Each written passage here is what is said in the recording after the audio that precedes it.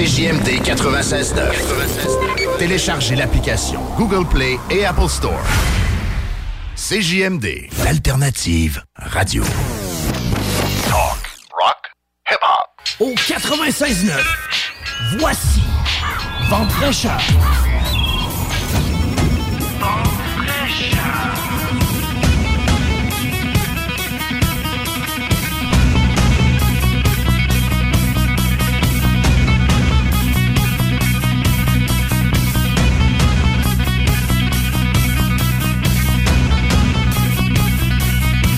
Allô, la belle gang! Je suis là. Quelques petits pépins techniques ce matin, mais tout est rentré dans l'ordre, mesdames et messieurs. Bienvenue à l'émission Vente fraîcheur de ce dimanche. J'ai failli dire samedi de ce dimanche, 15 janvier 2022. La 142e émission aujourd'hui. Mon nom est Manon Poulin, je suis experte en reconstruction de l'âme. Mais moi, c'est pas compliqué ce que je fais dans la vie. C'est que je vous aide à aller de mieux en mieux, et ce, dans toutes les sphères de votre vie. Je me suis permis un petit road trip professionnel à Toronto cette semaine. Mais il est arrivé toutes sortes d'affaires. Malheureusement, on va faire comme dans le bingo. J'ai pas le temps de vous raconter tout ça, mais j'aimerais tellement ça. Fait asseyez-vous tranquillement, là. Faites comme si vous étiez pour prendre le décollage ce matin. Servez-vous un bon petit café ou faites comme dans l'avion de Air Canada, prenez-vous 2-3 petites bretzels là, avec moi j'ai pris un jus de légumes. Mais c'était pas un jus de légumes, c'était un jus de tomate. La vérité là, c'est que c'était un jus de tomate.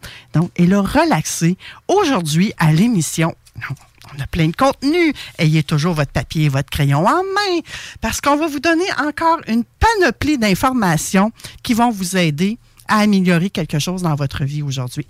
Et entre autres, on va parler des véhicules de placement et de leurs propriétés avec Caroline Thériault du cabinet Elle. On va également partir à la découverte d'un organisme lévisien présenté par Desjardins. Et aujourd'hui, je reçois le patron de Lévis. On va également jaser avec Roxane Dignard, qui est hygiéniste indépendante. Elle va nous aider à faire un meilleur choix de dentifrice. Je ne sais pas si vous êtes comme moi, mais quand vous arrivez devant l'étalage des dentifrices, il y en a un, puis un autre, des petits tubes, des gros tubes. Et prenez-les pas trop gros si vous prenez l'avion, hein, parce que ça passe pas, je vous le dis tout de suite. Et on va terminer ça en jasant de refoulement avec Éric Lantier, notre coach en intelligence genrée. Roxane est déjà là, peut-être que vous avez entendu son rire. Allô, Roxane? Salut, Manon. Comment ça va? Ça va super bien. Toi? Hey, oui, mais. C'est drôle, hein, la perception des gens. J'ai juste, sur mon Facebook personnel, j'ai juste écrit « Bye bye Québec » avec une photo de moi qui pointait un avion. Et là, il y a eu plein de commentaires. Ça, c'est à part ceux qui m'ont écrit en privé. Mais moi, j'adore tout le temps ça. J'adore ça de voir. Certains ont pris le temps de demander où je m'en allais, oui. Mais la majorité, c'est non. C'était hey, bon voyage, profite de la chaleur et du beau temps, bonnes vacances.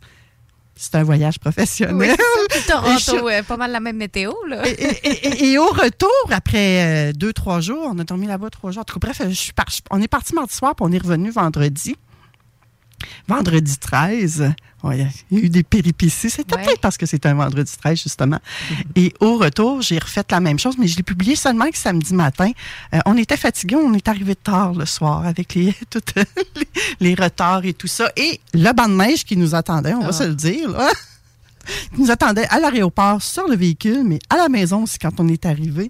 C'était... Enfin, il y a de la neige. Je ne sais pas si vous autres, vous êtes contents, mais moi, je suis contente. Là, j'ai l'impression que l'hiver est arrivé. Là, on va pouvoir faire nos sports qu'on aime, que ce soit votre patinoire dans la cour arrière, faire de la raquette, faire de la motoneige, faire du ski, etc. Là, enfin, c'est parti. On a l'impression d'être heureux. Puis on a vu ça passer sur les réseaux sociaux aussi. Les gens le disaient enfin. Fait que je suis avec vous. Donc, si vous êtes prêts et si ça fonctionne super bien avec notre ami le téléphone ce matin. Bonjour, Caroline. Bonjour, Manon. Est-ce que vous m'entendez bien? Oui, je pense qu'on a un retour de son, mais c'est réglé. OK.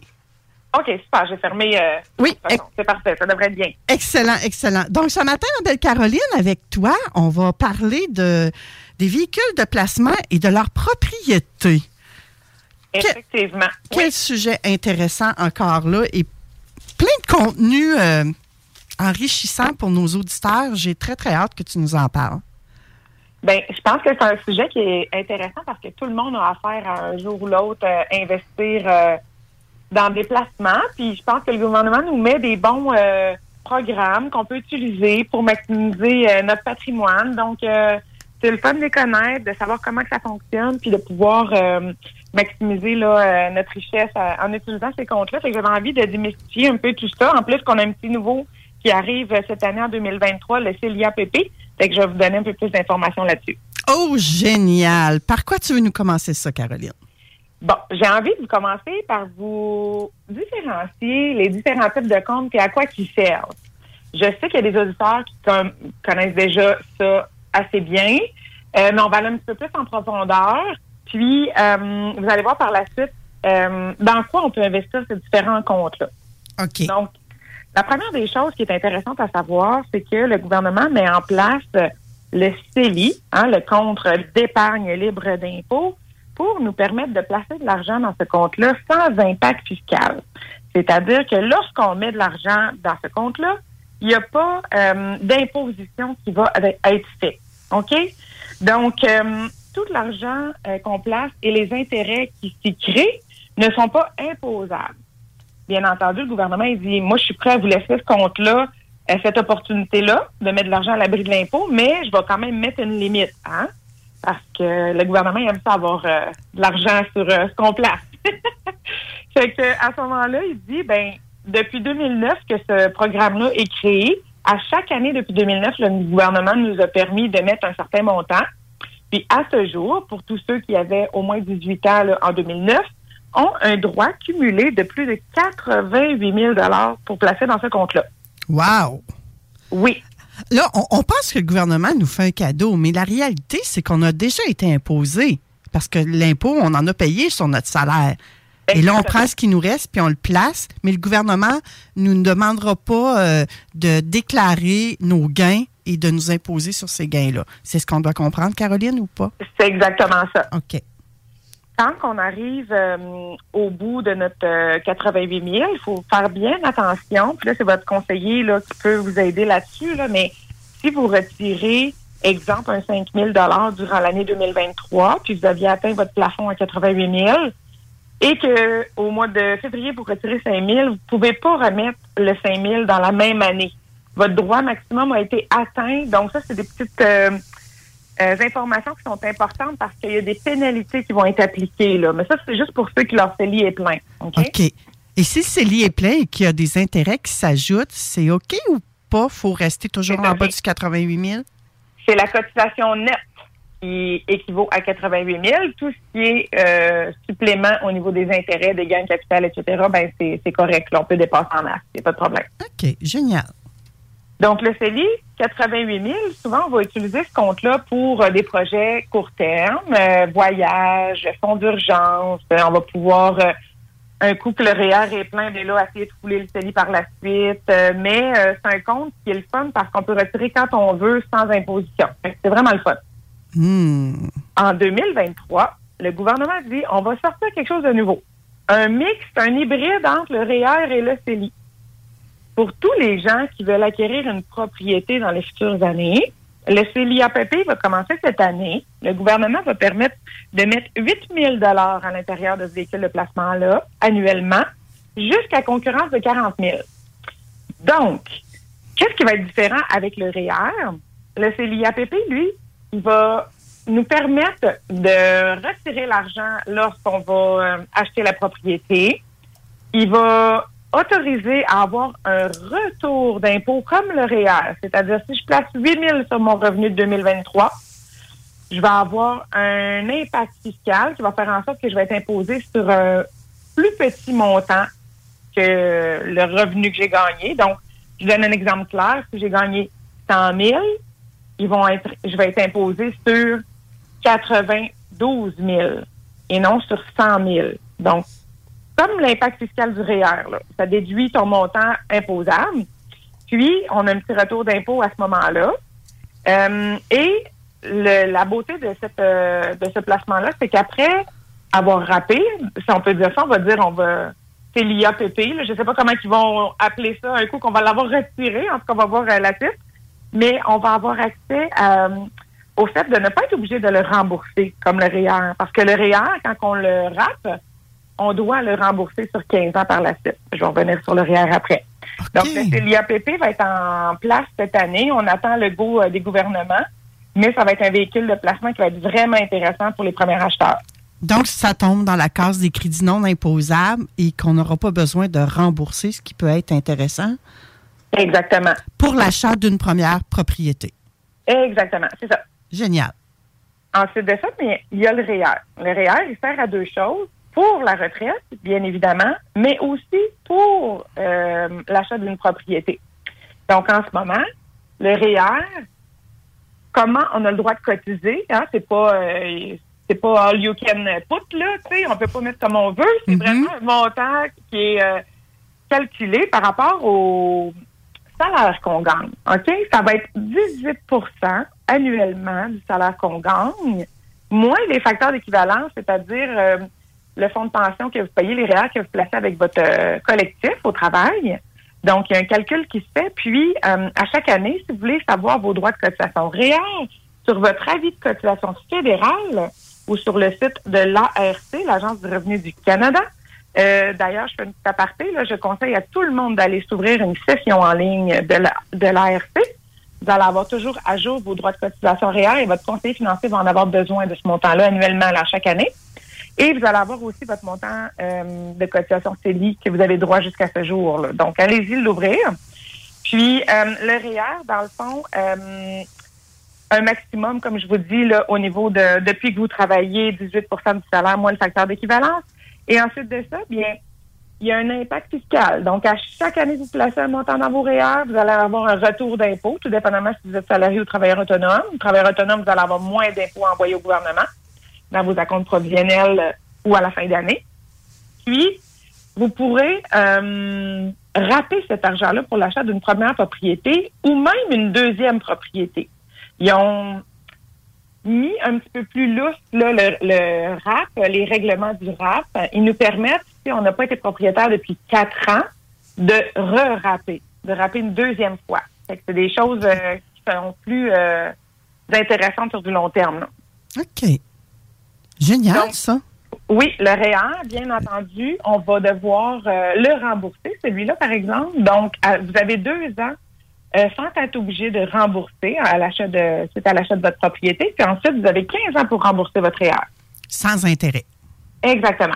Okay. Donc, je vous donne les grandes lignes, mais après ça, il y a beaucoup de petits points que lorsqu'on est en rencontre avec son conseiller, qu'on va aller plus profond là, pour bien comprendre la fiscalité de ce produit-là. Ça marche? Oui, puis effectivement, on faut se préoccuper de la fiscalité, mais est-ce qu'on doit également se préoccuper du au cas où il y aurait une rupture, au cas où il y aurait un décès, au cas où il y aurait une faillite? Est-ce qu'on choisit également nos types de placements en conséquence de tout ça ou pas? Bien, c'est sûr. Effectivement, on va regarder... l'ensemble de l'œuvre. Oui, exactement, Manon. L'ensemble de l'œuvre. On fait une bonne analyse de la situation du client. On regarde c'est quoi ses projets futurs, comment il est installé, s'il y a des enfants, un conjoint, est-il marié, conjoint fait. Il y a beaucoup de facteurs qui vont avoir un impact sur comment on va placer les véhicules de placement, dans quoi qu'on va les investir. Je vais vous expliquer un petit peu dans quoi tous ces véhicules de placement-là que je vous parle peuvent être investis par la suite. OK, génial. Il y en a combien de véhicules de placement, Caroline? Ah, c'est une bonne question. On est en train de passer à travers. Je vais pas te le dire après. Là, CELI-APP, REER. Il y en a 5-6 des véhicules de placement. OK. Il y a le régime épargne-études qui est super le fun. C'est le placement qui rapporte le plus au niveau de rendement. Là, c'est 30 % annuel de subvention garantie. Fait qu'il n'y a pas un autre placement qui s'assure de nous remettre un 30 % par année. C'est vraiment intéressant. Par contre, le régime épargne-études, c'est que pour les enfants. Ça va être lorsqu'ils vont aller à l'école dans des cours supérieurs, c'est-à-dire après le secondaire, que ce soit au cégep, dans un cours DEP, à l'université. Cet argent-là peut servir à décaisser là, pour payer leurs études. Et puis, le régime épargne-études, c'est un maximum de 2 500 par année. Et on peut aller chercher des subventions supplémentaires, tout dépendamment du revenu qu'on gagne. Il y a plein de spécificités dans ce produit-là. mais c'est un produit vraiment, vraiment intéressant à maximiser lorsqu'on a des enfants. Ou des petits-enfants. Oui, exactement. Oui, il y a beaucoup de grands-parents qui font ça, dont toi, je sais là, que tu fais tes oreillettes, tes petits-enfants. C'est tellement gentil. Bien, à un moment donné, on ne sait plus, en tout cas, je parle pour moi, là, hein, puis je suis certaine que le chapeau fait à certains de nos auditeurs, on ne sait plus quoi offrir. Parce qu'il y a plusieurs enfants, on transmet d'un enfant à l'autre, on ne sait plus quoi offrir en cadeau. Il y a grand-maman d'un côté, grand-maman de l'autre côté, les mononcles, les matantes. À un moment donné, on vient qu'on n'a plus d'idées. Alors moi, c'est comme ça que je m'en suis sortie. Absolument, c'est tellement une belle idée. Moi, j'adore les gens qui veulent donner de leur vivant quelque chose qui va être sur du long terme pour les enfants, les petits-enfants. Vraiment... ça va optimiser leur situation financière. C'est tellement un beau cadeau. C'est vraiment gentil. Oui, je le suggère à tous les grands-parents de le faire. Mais c'est peut-être pas la meilleure solution pour nous, par contre, quand on a des sous à placer. Hein. C'est propre à chacun, là. Oui, c'est ça. Il faut être rendu à un stade financièrement qu'on est correct, là. Tu sais, on va pas... Il y a une phrase que ma partenaire Josée a dit souvent, dit charité bien ordonnée commence par soi-même. Oui. Hein? Oui, tout à fait. Ben, c'est ça, exact. Fait ensuite de ça, le régime épargne-études, c'est super. Puis il y a le régime épargne invalidité. Il est moins connu, celui-là. Il va chercher une plus petite partie de la population. C'est pour les gens qui ont des enfants handicapés. Je ne m'attarderai pas à ce produit-là, mais il est vraiment intéressant. Les subventions sont à 300% au lieu de 30% comme le régime d'épargne-études. Là, c'est vraiment quelque chose d'efficace là, comme véhicule de placement. Mais il faut vraiment que la personne soit avec des handicaps importants et c'est avec une équipe médicale là, qu'on va être capable d'établir le tout pour avoir accès à ce produit-là. Là, je sais que tu viens de piquer la curiosité de certains auditeurs. C'est un régime d'épargne invalidité qu'on doit prendre à la naissance ou qu'on peut prendre quand on est adulte également? Non. Ben, quand on est adulte aussi, oui, mais c'est dans le fond... dès qu'on a un diagnostic d'une, si on pourrait dire pas de maladie, mais d'un handicap qui va amener la personne à pas pouvoir travailler nécessairement. Il y a plusieurs types d'handicaps qui rentrent là-dedans. Je donne un exemple. Moi, mon garçon, il a un retard de développement. Là, on appelle ça de la dyspraxie sévère. Puis il a droit à ce type de produit-là. Fait qu'il y a différents autismes à différents degrés. Là, je veux pas rentrer trop dans les détails parce que je connais pas j'ai pas sorti les notes de ce produit-là exact, mais vous pouvez contacter là, votre conseiller financier puis lui demander plus d'informations au niveau du régime épargne invalidité. À ce moment-là, on a le droit de mettre un certain montant par année, puis c'est retirable à tous les 10 ans. Fait que si on fait une roulette, là, puis qu'à chaque année, on place de l'argent, à tous les 10 ans, l'argent est libéré avec les subventions du gouvernement pour permettre à cet enfant-là de pas rien manquer dans le futur. Là. Fait que c'est vraiment super intéressant. Moi, c'est la première fois que j'entends parler de ça, donc je présume que je suis pas la seule, mais effectivement, ça semble être un produit génial. Informez-vous, ma belle gang. Oui, exactement. Puis ensuite de ça, un coup qu'on a rempli tous ces véhicules-là, CELI, CELIAPP, REER, REE, etc., ben là, on tombe dans le non-enregistré. Dans le non-enregistré, il n'y a pas de limite, celui-là. On peut mettre de l'argent comme on veut. Et à chaque année, par exemple, on va être imposé sur les gains que nos placements à l'intérieur vont faire ou les pertes en capital, les pertes. Et ça va avoir un impact fiscal à chaque année. OK? Fait que quand on est rendu dans le non enregistré, c'est vraiment le fun, c'est que notre vie financière va bien. Donc, on maximise tout le temps nos comptes pour pouvoir se rendre là. Ces placements-là, ces types de véhicules de placement-là, ils peuvent s'investir dans différents types d'investissements. Et c'est là que les clients me font rire. Des fois, ils disent « Ah, ben moi, j'ai investi mon argent dans un CELI. » OK, mais ton CELI est investi où? Dans quel genre de placement? Ben, d'un CELI, là. Bon, OK. Fait que là, un CELI, là, ça peut être investi dans différents types de placements, comme le REER, comme le régime épargne-études, comme dans le non-enregistré. Ça peut être investi, et de un, soit dans un compte à intérêt élevé. Et en ce moment, les comptes à intérêt élevé dans les banques sont vraiment intéressants. Vous devez avoir vu toutes des offres dernièrement par votre téléphone quand vous allez dans votre application bancaire, compte épargne, 4,10 de rendement. Il y a plein d'options en ce moment parce que les taux d'intérêt sont élevés au niveau du crédit. Donc, à ce moment-là, en contrepartie, souvent, les comptes épargne vont avoir des taux intéressants. Donc, le CELI peut être investi dans un compte à intérêt élevé, dans un compte épargne, OK, dans une institution financière. Le REER peut être investi dans un compte épargne. Le REER peut être investi dans ce type de compte-là. Vous comprenez, on peut investir notre argent dans différents types de véhicules, mais dans un compte à intérêt élevé. OK. Tout à l'heure, tu parlais, Caroline, que le CELI, on avait un maximum qui était... on avait un plafond de 88 000. Oui. S'il est dans un non enregistré, est-ce que ce plafond-là s'applique encore? Non. Le non enregistré, on peut avoir le nombre d'argent qu'on veut dans ce compte-là. Ça peut être 3 millions si on veut. Il n'y a pas de limite. Et ça demeure un CELI, donc libre d'impôt. Non. Le non enregistré et le CELI, c'est 2 types de véhicules différents. OK. OK? On remplit le CELI, on a 88 000 de droits de cotisation, il est non imposable. Tous les gains là-dedans, il est vraiment à l'abri de l'impôt. Mais le non enregistré, il est imposable, et ça, à chaque année, selon ce qui en tire les rendements du compte, là. OK? Gain en capital, gain en intérêt, il y a plusieurs façons d'être imposé dans ce type de compte-là. Parfait. Donc, le non enregistré ou le CELI ou le REER, c'est l'IAPP, peu importe, peut être investi dans un compte épargne, mais peuvent aussi être investis dans des CPG, certificats de placement garanti. Fait qu'on peut dire, je mets 10 000 de mon CELI dans un certificat de placement garanti, ce qui veut dire que la banque me dit, je te donne 5 ans, tu places ton 10 000 $, mais dans 5 ans, je te garantis que tu vas faire 3 % de rendement. En contrepartie, je te garantis que ton capital, il n'y aura pas d'impact, même si les marchés sont négatifs, même s'il y a une diminution des gains dans le marché, ben toi, ton placement ne sera pas impacté. Donc, c'est des placements à capital garanti et avec une échéance à la fin, un échéance, oui, mais un résultat garanti à la fin, un pourcentage d'intérêt garanti à la fin de gain. OK? Mm-hmm. Ensuite de ça, on peut placer notre argent, encore là, le CELI, le REER, le non enregistré, dans des fonds communs de placement. Les fonds communs de placement, ça va être dans les actions canadiennes, les actions américaines, les actions étrangères. On va placer ça dans des fonds d'obligation, dans des fonds de marché monétaire. Votre conseiller financier va pouvoir vous garantir des types de portefeuilles qui vont être en fonction des horizons de placement que vous avez. Donc, quand on arrive dans les fonds communs, il faut comprendre que le capital n'est plus garanti. Si j'investis 10 000, le lendemain, il peut être à 9 500, tout dépendamment le type de portefeuille que j'ai pris. Il y a des portefeuilles qui vont être conservateurs, donc plus sécuritaires. Il y en a d'autres qui vont être plus équilibrés avec un peu plus d'actions.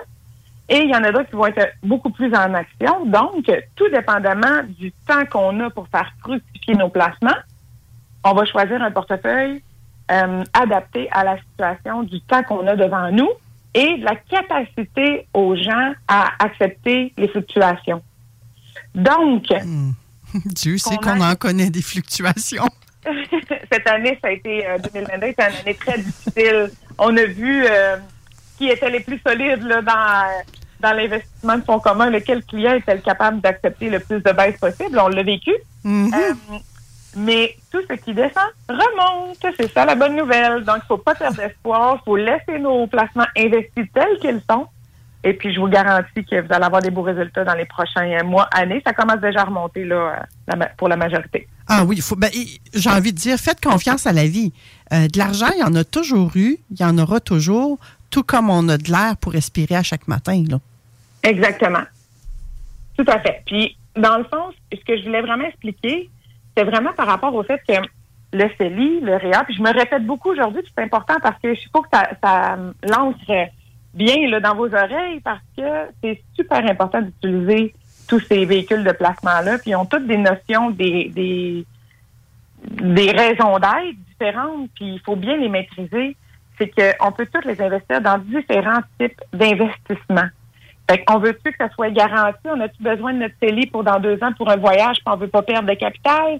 Si oui, ben on n'ira pas dans les fonds communs nécessairement. On va aller dans des comptes intérêts élevés, des comptes épargne avec un capital garanti ou un CPG. Mais si on a 5-10 ans devant nous, si on a 20 ans, notre REER, c'est pour notre retraite, ben on peut aller dans les fonds communs, prendre un peu plus de risques, puis s'assurer d'avoir un maximum de rendement possible sur du long terme. Fait que c'est votre conseiller qui va regarder votre situation et qui va vous conseiller en fonction de justement où est-ce que vous êtes rendu, où est-ce que vous en allez, c'est quoi que vous voulez là, comme projet futur. Fait qu'il faut vraiment écouter ces recommandations puis y aller de cette façon-là.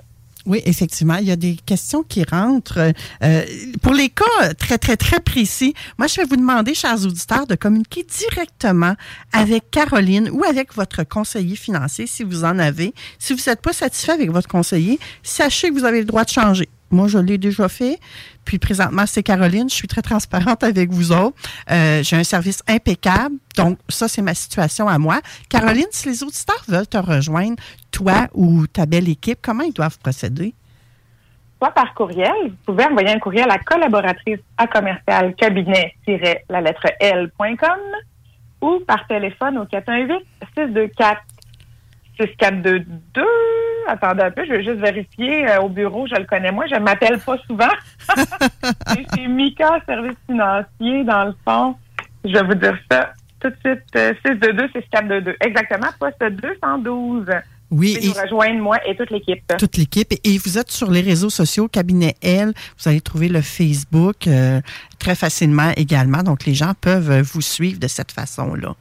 Effectivement. Fait que ça va nous faire plaisir là, de répondre à vos questions puis d'aller un peu plus en détail avec votre dossier personnellement parce que chaque client est différent. Chaque client a des besoins différents, des tolérances différentes. C'est pour ça que les clients, quand ils jasent entre eux, ils me reviennent. Oui, mais mon ami m'a dit ça. Moi, mon ami, il a ci. Non. Votre ami, là, il n'a pas votre situation.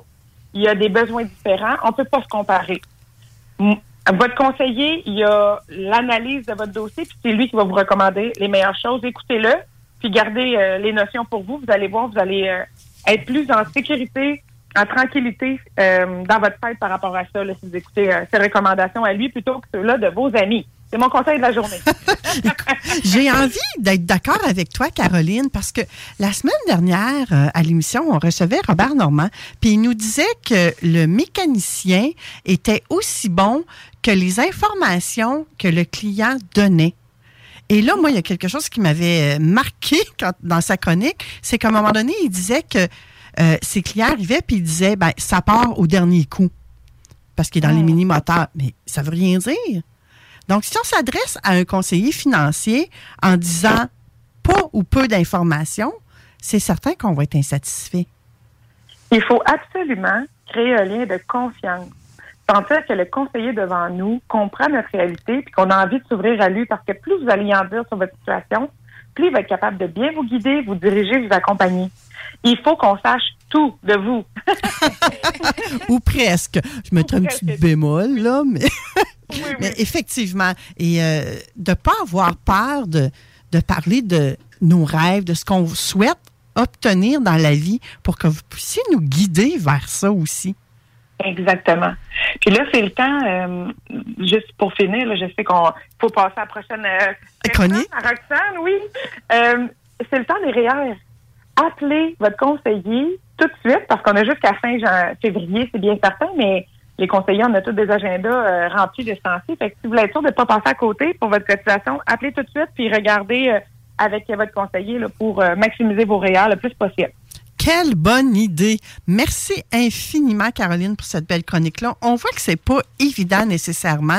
Oui, tu nous as expliqué les grandes lignes des différents véhicules de placement, mais il y a tout le temps des petits bémols, puis c'est propre à la situation de chacun. Donc, n'hésitez pas, allez chercher les informations dont vous avez besoin, chers auditeurs. Merci, Caroline, pour toutes ces précieuses pépites que j'ai envie de dire. Hein? C'est de la richesse. Oui, c'est de la richesse. Allez, bonne journée à tout le monde. À la prochaine. Bye-bye. Bye-bye. Le mois prochain, Caroline va nous parler, attendez un petit peu que je regarde ça, de comment avoir une retraite qu'on souhaite. Est-ce qu'on souhaite vraiment être dans le fond ou pas? Hein? Fait qu'elle va nous reparler de ça, de comment s'enligner pour notre retraite, peu importe l'âge qu'on a ou à quel âge aussi on veut la prendre, cette fameuse retraite-là. Après la pause, on va partir à la découverte d'un organisme lévisien avec, je vais vous présenter le Patro de Lévis, qui est, j'ai envie de dire, moi, une institution dans le coin. Et plus tard, on va jaser de dentifrice et de refoulement. Restez là, ma belle gang. Présentement, à Lévis, il fait actuellement -8, ressenti -13. Donc, on a le temps de bouger un petit peu pour se garder au chaud. À tout de suite. Riding down out of line. salle des nouvelles. Ben, hip-hop? T'es pas la radio du hip-hop ici, toi? Je suis pas là pour vanter la station non plus trop. Ben oui, t'es là. T'es là pour vanter la station. Je me suis gardé une pudeur. Ben là, moi, je vais la vanter, la station. Écoute, la station est peut-être la plus performante de l'histoire des radios communautaires du Québec. Ben, bingo. Puis, entre autres, à cause du hip-hop. Ouais. On est des seuls à vraiment... Puis là, tu devrais me demander, Bernard, qu'est-ce que tu penses du hip-hop? Fais-moi Je vais te répondre, je connais rien au hip-hop. Fais-moi un freestyle. Et je me fie sur le 96.9 pour faire mon éducation à la matière. Les salles à CJMD. Du lundi au jeudi, de 15 à 18 heures. Léopold Bouchard, le meilleur service de la région de Québec pour se procurer robinetterie, vanité, douche, baignoire. Tout pour la salle de bain ultime. Mais c'est pas tout. Faites-vous aussi guider par nos conseillers de façon personnalisée pour votre peinture, céramique et couvre-plancher. Léopold, votre magasin pour rénover à votre façon à Lévis avec l'aide appropriée. LéopoldBouchard.com. Venez nous rencontrer, Cointagnata et 4e rue. Vous rêvez d'une cuisine faite sur mesure pour vous? Oubliez les délais d'attente et les pénuries de matériaux. Grâce à sa grande capacité de production, Armoire PMM peut livrer et installer vos armoires de cuisine en 5 jours après la prise de mesure. À Lévis, les tendances et l'évolution mènent chez Urbania Beauté. Tous les services beauté et bien-être y sont réunis pour une expérience optimale. Coiffure, soins médico-esthétiques, massothérapie, soins capillaires haut de gamme tels que le botox capillaire et le lissant kératine, kinésithérapie, orthothérapie et détente. Le plus complet des salons, urbaniabeauté.com. 3100 route Lagueux à Saint-Étienne. T'es unique.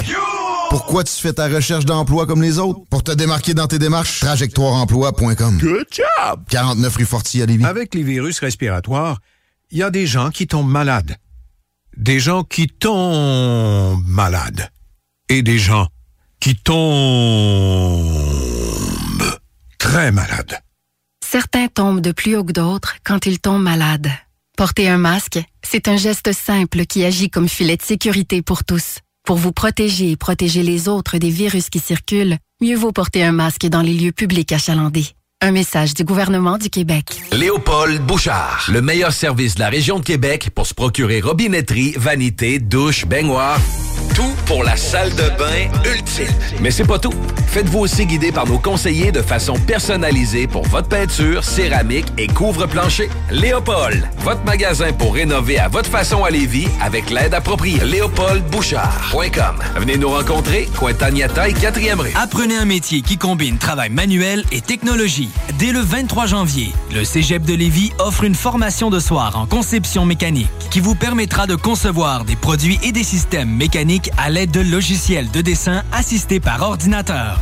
Si vous êtes actuellement sans emploi, vous pourriez avoir accès à de l'aide financière. Pour en savoir plus sur cette attestation d'études collégiales, consultez cégeplevy.ca/formation-continue. Cet hiver, Je parcours Lévis transforme le Quai Paquette en station nordique où il sera possible de patiner gratuitement toute la saison sur un sentier glacé de près d'1 kilomètre. Expériences immersives et autres animations familiales seront au programme tout l'hiver. L'illumination de certains de nos quartiers traditionnels sera également de retour cette année. Aussi, plus de 100 activités à faire partout à Lévis. Rendez-vous sur le www.visiterlévis.com pour les détails et les horaires. Urbania Beauté, le leader en soins médicaux esthétiques de la région. Nous disposons des technologies les plus récentes et efficaces en épilation, diminution des taches pigmentaires et des soins visage spécialisés. Les nouvelles technologies Triton Lumeka et Hydrafacial sont déjà disponibles chez Urbania Beauté dès maintenant. Pour la livraison la plus rapide en ville, rôtisseriefusée.com. Déménagement MRJ. Quand tu bouges, pense MRJ. Prépare tout de suite le 1er juillet. Déménagement MRJtransport.com. La Casa del Barrio. Le barbier du quartier. C'est déjà. Pour une coupe de cheveux, de barbe, un tatouage, un perçage, des ongles et des vêtements, ça se passe chez ton barbier du quartier, la Casa del Barrio. Situé au 62 Côte du Passage, en plein cœur du Vieux-Lévis. Dépositaire des vêtements Lawless Brand. La Casa est présentement à la recherche d'un barbier avec ou sans expérience. Formation disponible sur place. Passe nous voir au 62 Côte du Passage, Lévis. Envolé! C'est des malades, eux autres, ils ont pas peur. CJMD. Retour en nom. Oh, nous sommes de retour. Allô, allô? On dirait que ça marche pas. Roxane, pardon, toi? Allô?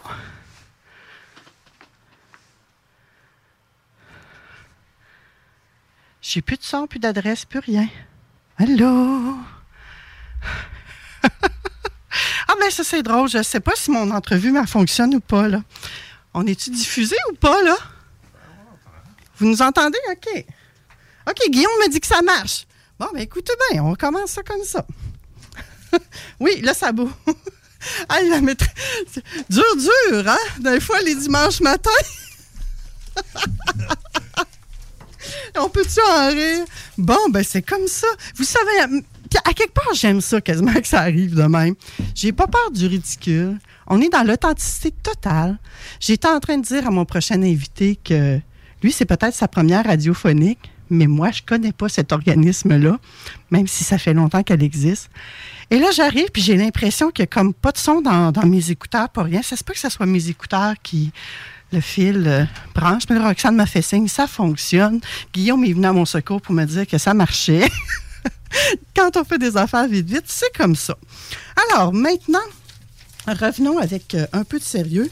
J'ai tout mélangé mes feuilles au travers de tout ça. C'est le même. Donc, à la découverte d'un organisme lévisien aujourd'hui qui est présenté par Desjardins, je reçois nul autre que Jean-François Longchamp, directeur général du Patro de Lévis. Bonjour Jean-François. Bonjour Manon. Comment ça va? Ben, ça va très bien. Oui, ça va bien Jean-François. Et Jean-François, toi, tu es le directeur général du Patro de Lévis, c'est bien ça? Oui, c'est exactement ça. Ça fait 1 an que je suis en poste là au Patro. Génial. Et Jean-François, j'ai dit que je ne connaissais pas l'organisme Patro. J'ai fait quelques recherches, très, très brèves, pour me rendre compte que j'ai aucune raison de ne pas connaître ça, sérieusement. Hein? Si on parle un peu de l'historique, là, ça a été fondé en 1907. 1907. Effectivement, le Patro de Lévis a été fondé initialement. Hein, c'est spécial. Il faut se ramener à cette époque-là. En 1907, ça a été fondé ça pour un objectif bien précis. C'est pour offrir un peu de loisirs à nos jeunes hommes. On pensait qu'il allait avoir un potentiel là, d'oisivité quelconque. Donc, les frères de Saint-Vincent-de-Paul ils ont créé le patronage à Lévis. Donc, ça a fait le premier patro à Lévis pour donner des activités de loisirs pour ces jeunes hommes-là. Fait que c'était destiné à l'époque seulement pour les jeunes. Les jeunes garçons. Garçons, en plus? Oui, juste les jeunes garçons. Ça a été juste en 1967, si je ne m'abuse, je pense que les filles sont arrivées, puis en 80 que les adultes ont pu profiter des activités extraordinaires du Patro. Les adultes, puis les personnes âgées aussi. Les personnes âgées, oui. Le Patro, c'est ça qui est particulier du Patro.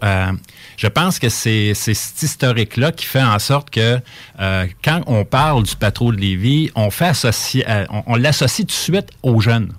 On dit tout le temps, ah oui, ça, c'est pour les jeunes. Alors que depuis 80, la plupart des activités, je vous dirais même, le plus grand temps d'activité est offert aux adultes. Et aux adultes, quand on parle d'adultes, là, c'est jusqu'à plus d'âge. Là, on offre, on a des activités de tout acabit et pour toutes conditions de personnes. Le Patro, c'est un endroit qui est inclusif, qui est accessible à toute la population. Puis Patro, depuis toujours... est là pour contribuer au bien-être des gens. Oui, au départ, on a compris que la clientèle était plus homme. Maintenant, M. Longchamp, vous venez de nous dire que la clientèle, c'est monsieur, madame, tout le monde.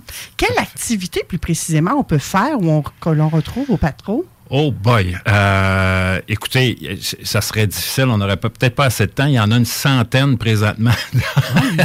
Centaine d'à peu près d'ateliers de mis en ligne présentement pour l'inscription d'hiver. Est-ce qu'il y en a des plus populaires et des moins populaires? Oui. Écoutez, on va y aller plus par secteur. On a les secteurs. On va parler de secteur des langues, des arts, de la technologie. On va parler des secteurs de sport, évidemment, des ligues sportives. On parle de loisirs adaptés pour les gens qui ont des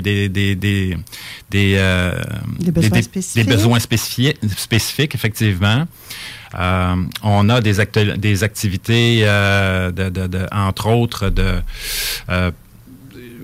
mon Dieu, ça va de tous les sens, là. Yoga, Zumba, je pourrais en énumérer, la peinture, l'aquarelle,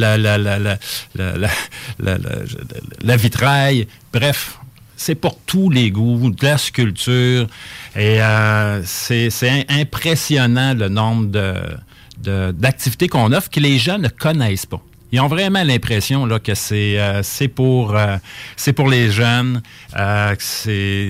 Alors que les jeunes, ben oui, effectivement, il y a des activités pour les jeunes les soirs, il y en a de fin de semaine.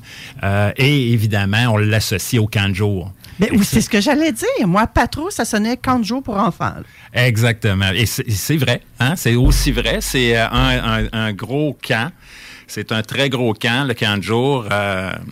On a reçu jusqu'à 1100 jeunes sur notre site.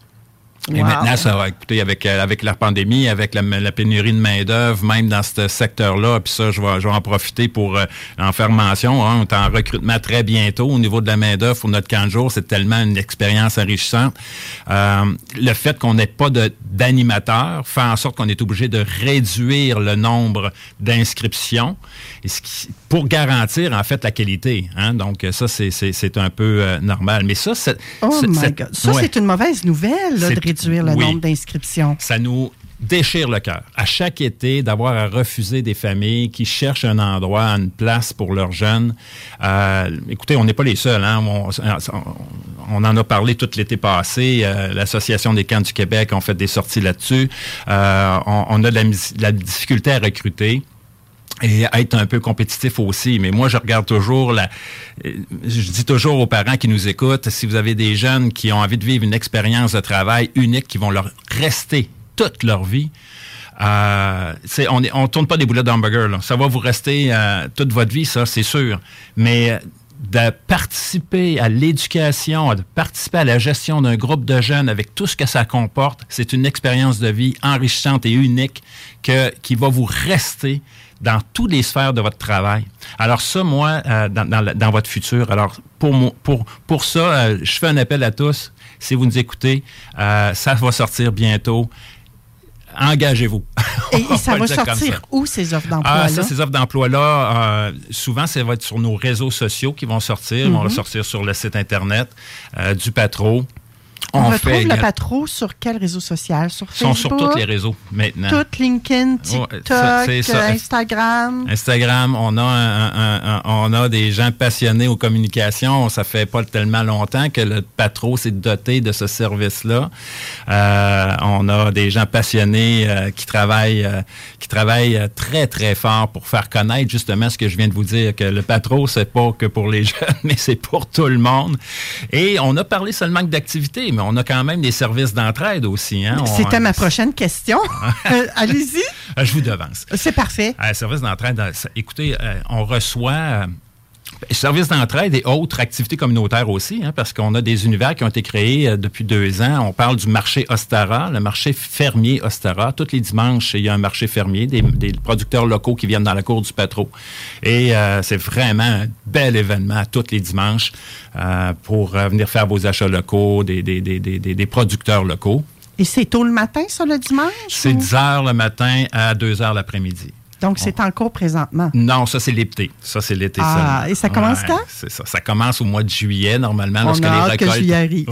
Lorsque l'été arrive. Puis, normalement, c'est agrémenté d'animation un peu aussi. Ça, c'est l'univers qu'on a au niveau de marché Ostara. On a les rencontres fraternelles. Ça, c'est maintenant, tous les derniers dimanches du mois. Les rencontres fraternelles, ça permet à des gens qui ont un petit peu moins les moyens de vivre, d'aller chercher, de l'aide alimentaire, mais de vivre un événement, prendre un bon repas en gang. Fait qu'on reçoit quasiment une centaine de personnes à tous ces dimanches-là. Au niveau des rencontres fraternelles, ça crée des échanges, ça crée des liens, ça fait de l'entraide. Et puis, ça permet à ces gens-là de pouvoir profiter d'un bon repas préparé par plusieurs bénévoles. C'est une activité qui est gratuite? C'est tout à fait gratuit. Tout à fait gratuit. Et qui a lieu aujourd'hui. Et là, moi, je vois que c'est à 15h30. À 15h30, c'est vrai. Est-ce il y en a qu'on une en doit fin de semaine. Ben oui, on est samedi dimanche le 15 janvier aujourd'hui. Tout à fait. Une belle journée. Il fait seulement que moins 13 ressenti à l'extérieur ici à Lévis. Donc, les gens peuvent facilement se déplacer pour se rendre au Patro. Est-ce que les gens doivent s'inscrire à l'avance ou ils se présentent là comme oui, dans la mécanique comme telle, j'aime mieux pas trop m'avancer. Je ne veux pas dire trop de choses, mais je pense que l'idéal, c'est d'appeler vraiment au Patro. Lydia, directement à l'accueil, va pouvoir vous renseigner du fonctionnement sans aucun problème.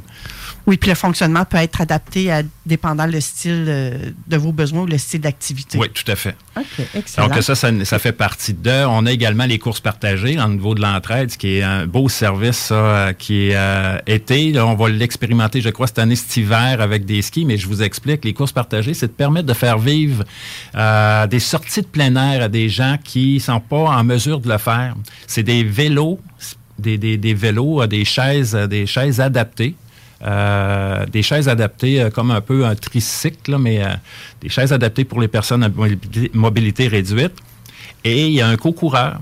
C'est un bénévole qui aime faire de la course à pied et qui prend soin d'une personne qui est à mobilité réduite, puis il lui fait faire une sortie de plein air avec ces chaises spécialisées-là qui ont été développées par, je pense, quelqu'un de l'Université de Sherbrooke, puis qu'on en a 6 comme ça, puis on veut accroître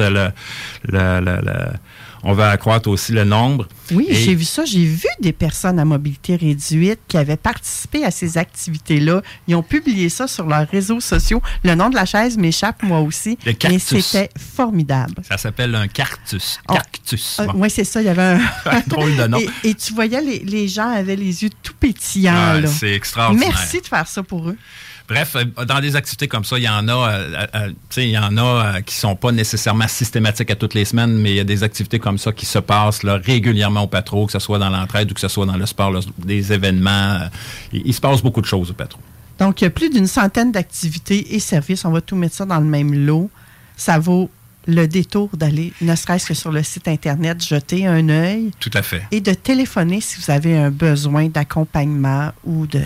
Ce qui est les services qui sont offerts, effectivement. Oui. Effectivement. Le grand défi pour nous, c'est dans les prochaines années, c'est de faire en sorte que le Patro devienne un incontournable pour les services, pour des services de proximité comme celui-là, comme le loisir, le sport et l'entraide, qui deviennent un endroit où les gens, s'ils se posent la question quoi faire aujourd'hui, qu'ils ne se posent pas trop cette question-là, qu'ils s'en aillent au Patro puis qu'ils aillent quelque chose. À l'heure actuelle, c'est pas à 100% le cas. Mais on veut qu'il y ait une activité qui se passe en tout temps au Patro. Que ce soit d'un offre culturelle, que ce soit des gens qui font de la démonstration, nos gens qui donnent les ateliers, ce sont des passionnés, mais pourquoi ne pas faire profiter de leur... pendant qu'ils en font, de faire profiter la population, de voir un petit peu ce qu'ils font.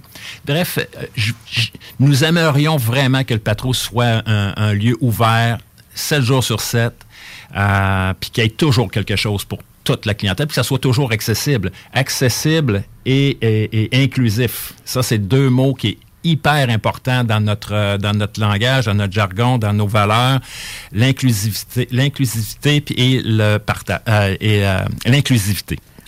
Je crois que l'accessibilité, je m'excuse. Oui. L'accessibilité, oui. Parlant de valeurs, je crois que Desjardins fait partie des gens proches de vous autres. Vous partagez certaines valeurs communes. Est-ce que je me trompe?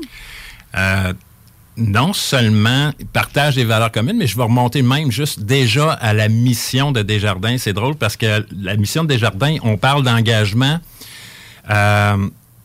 On parle d'engagement pour contribuer au mieux-être économique et social des personnes. Oui. Pour le Patro, c'est de contribuer au développement des personnes et des collectivités.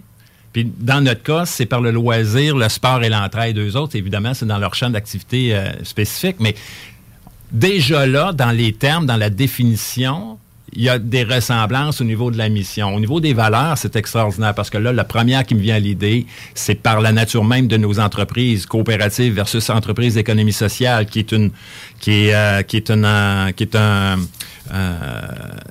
un OBNL aussi. c'est le partage. C'est de repartager les bénéfices de ce que l'on fait. Donc, Desjardins vont partager. Oui, on est tous ceux qui sont membres des Jardins ont vu probablement la ristourne annuelle arriver dans leur compte de banque, mais ça va pas mal au-delà de ça. Quand je regarde Desjardins, moi, avec tout ce qu'ils font dans nos organismes communautaires de la région et même au Québec, si je parle du Patro, c'est une valeur inestimable. C'est beaucoup de sous, mais dans un but bien précis, celui d'avoir un impact social. Et c'est là, on sort l'argent de là, on sort l'aspect économique de ça. Donc, partager nos bénéfices au profit de la collectivité, de faire au profit du bien collectif. Et ça, c'est une valeur qui nous unit, là. C'est chez Desjardins et c'est intrinsèque chez nous au Patro de Lévis. Évidemment, il y a d'autres valeurs. Moi, je regarde que ce soit dans l'accueil, le respect, l'éducation. Aussi loin que je me souvienne, j'avais la caisse scolaire, moi, puis ils nous éduquaient à l'économie. Le Patro, il y a cette vocation-là éducative. C'est un centre ludo-éducatif, donc l'éducation qui est importante aussi. Alors, on partage quand même pas mal de valeurs avec Desjardins et on s'est côtoyés quand même assez longtemps. Hein. On vous l'avait dit tantôt, 1907, je pense que Desjardins, c'est 1900. Fait que on a été pas mal sur le territoire ensemble à se côtoyer pendant plusieurs années. Et est-ce que le partenariat Desjardins, Patro de Lévis, est là depuis toutes ces années-là? Je ne saurais pas vous dire d'où il part, mais d'après moi, en tout cas, il faudrait faire une recherche là-dessus, mais d'après moi, ça doit partir d'il y a très longtemps. Parce que des institutions, à l'époque, en 1900, il y avait une vingtaine de mille de population à Lévis. Ça se connaissait tout, dans les institutions, puis ici, on était le seul centre de loisirs, parce que la ville n'offrait pas de loisirs à l'époque. J'imagine que la proximité devait être là. Certainement, certainement. Et là, vous avez parlé de l'impact des valeurs, ce qui était commun entre vous et Desjardins, mais ils ont un impact, oui, sociaux comme vous, mais j'imagine qu'il y a un impact financier et humain derrière tout ça. Moi, je parlerais de l'impact, l'impact financier, nécessairement pour un organisme comme le nôtre, il est énorme. Comme je le disais tout à l'heure, souvent, c'est le point de bascule entre on réalise ou on ne réalise pas un projet. Puis ce projet-là, je comprends la question à savoir l'impact pour le Patro, mais ça va plus loin que ça. Moi, comme je le disais, c'est un impact qui va, par le financement d'un projet, va avoir nécessairement un impact social. Et ça nous oblige, nous, parce que Desjardins, dans la rigueur qu'ils ont, quand ils donnent de l'argent, il faut nécessairement que ça ait cet impact-là au niveau social, au niveau de l'humain, au niveau de la collectivité. Et ça nous oblige, nous, à faire nos devoirs comme il faut, puis c'est dans l'intérêt de tout le monde et dans notre mission aussi. Fait que, oui, ça a un impact. Ce qui nous donne au niveau monétaire, c'est oui pour le Patro, mais le Patro, sa mission, c'est de le redonner, le faire fructifier pour la collectivité en impact plus sur l'humain et plus sur son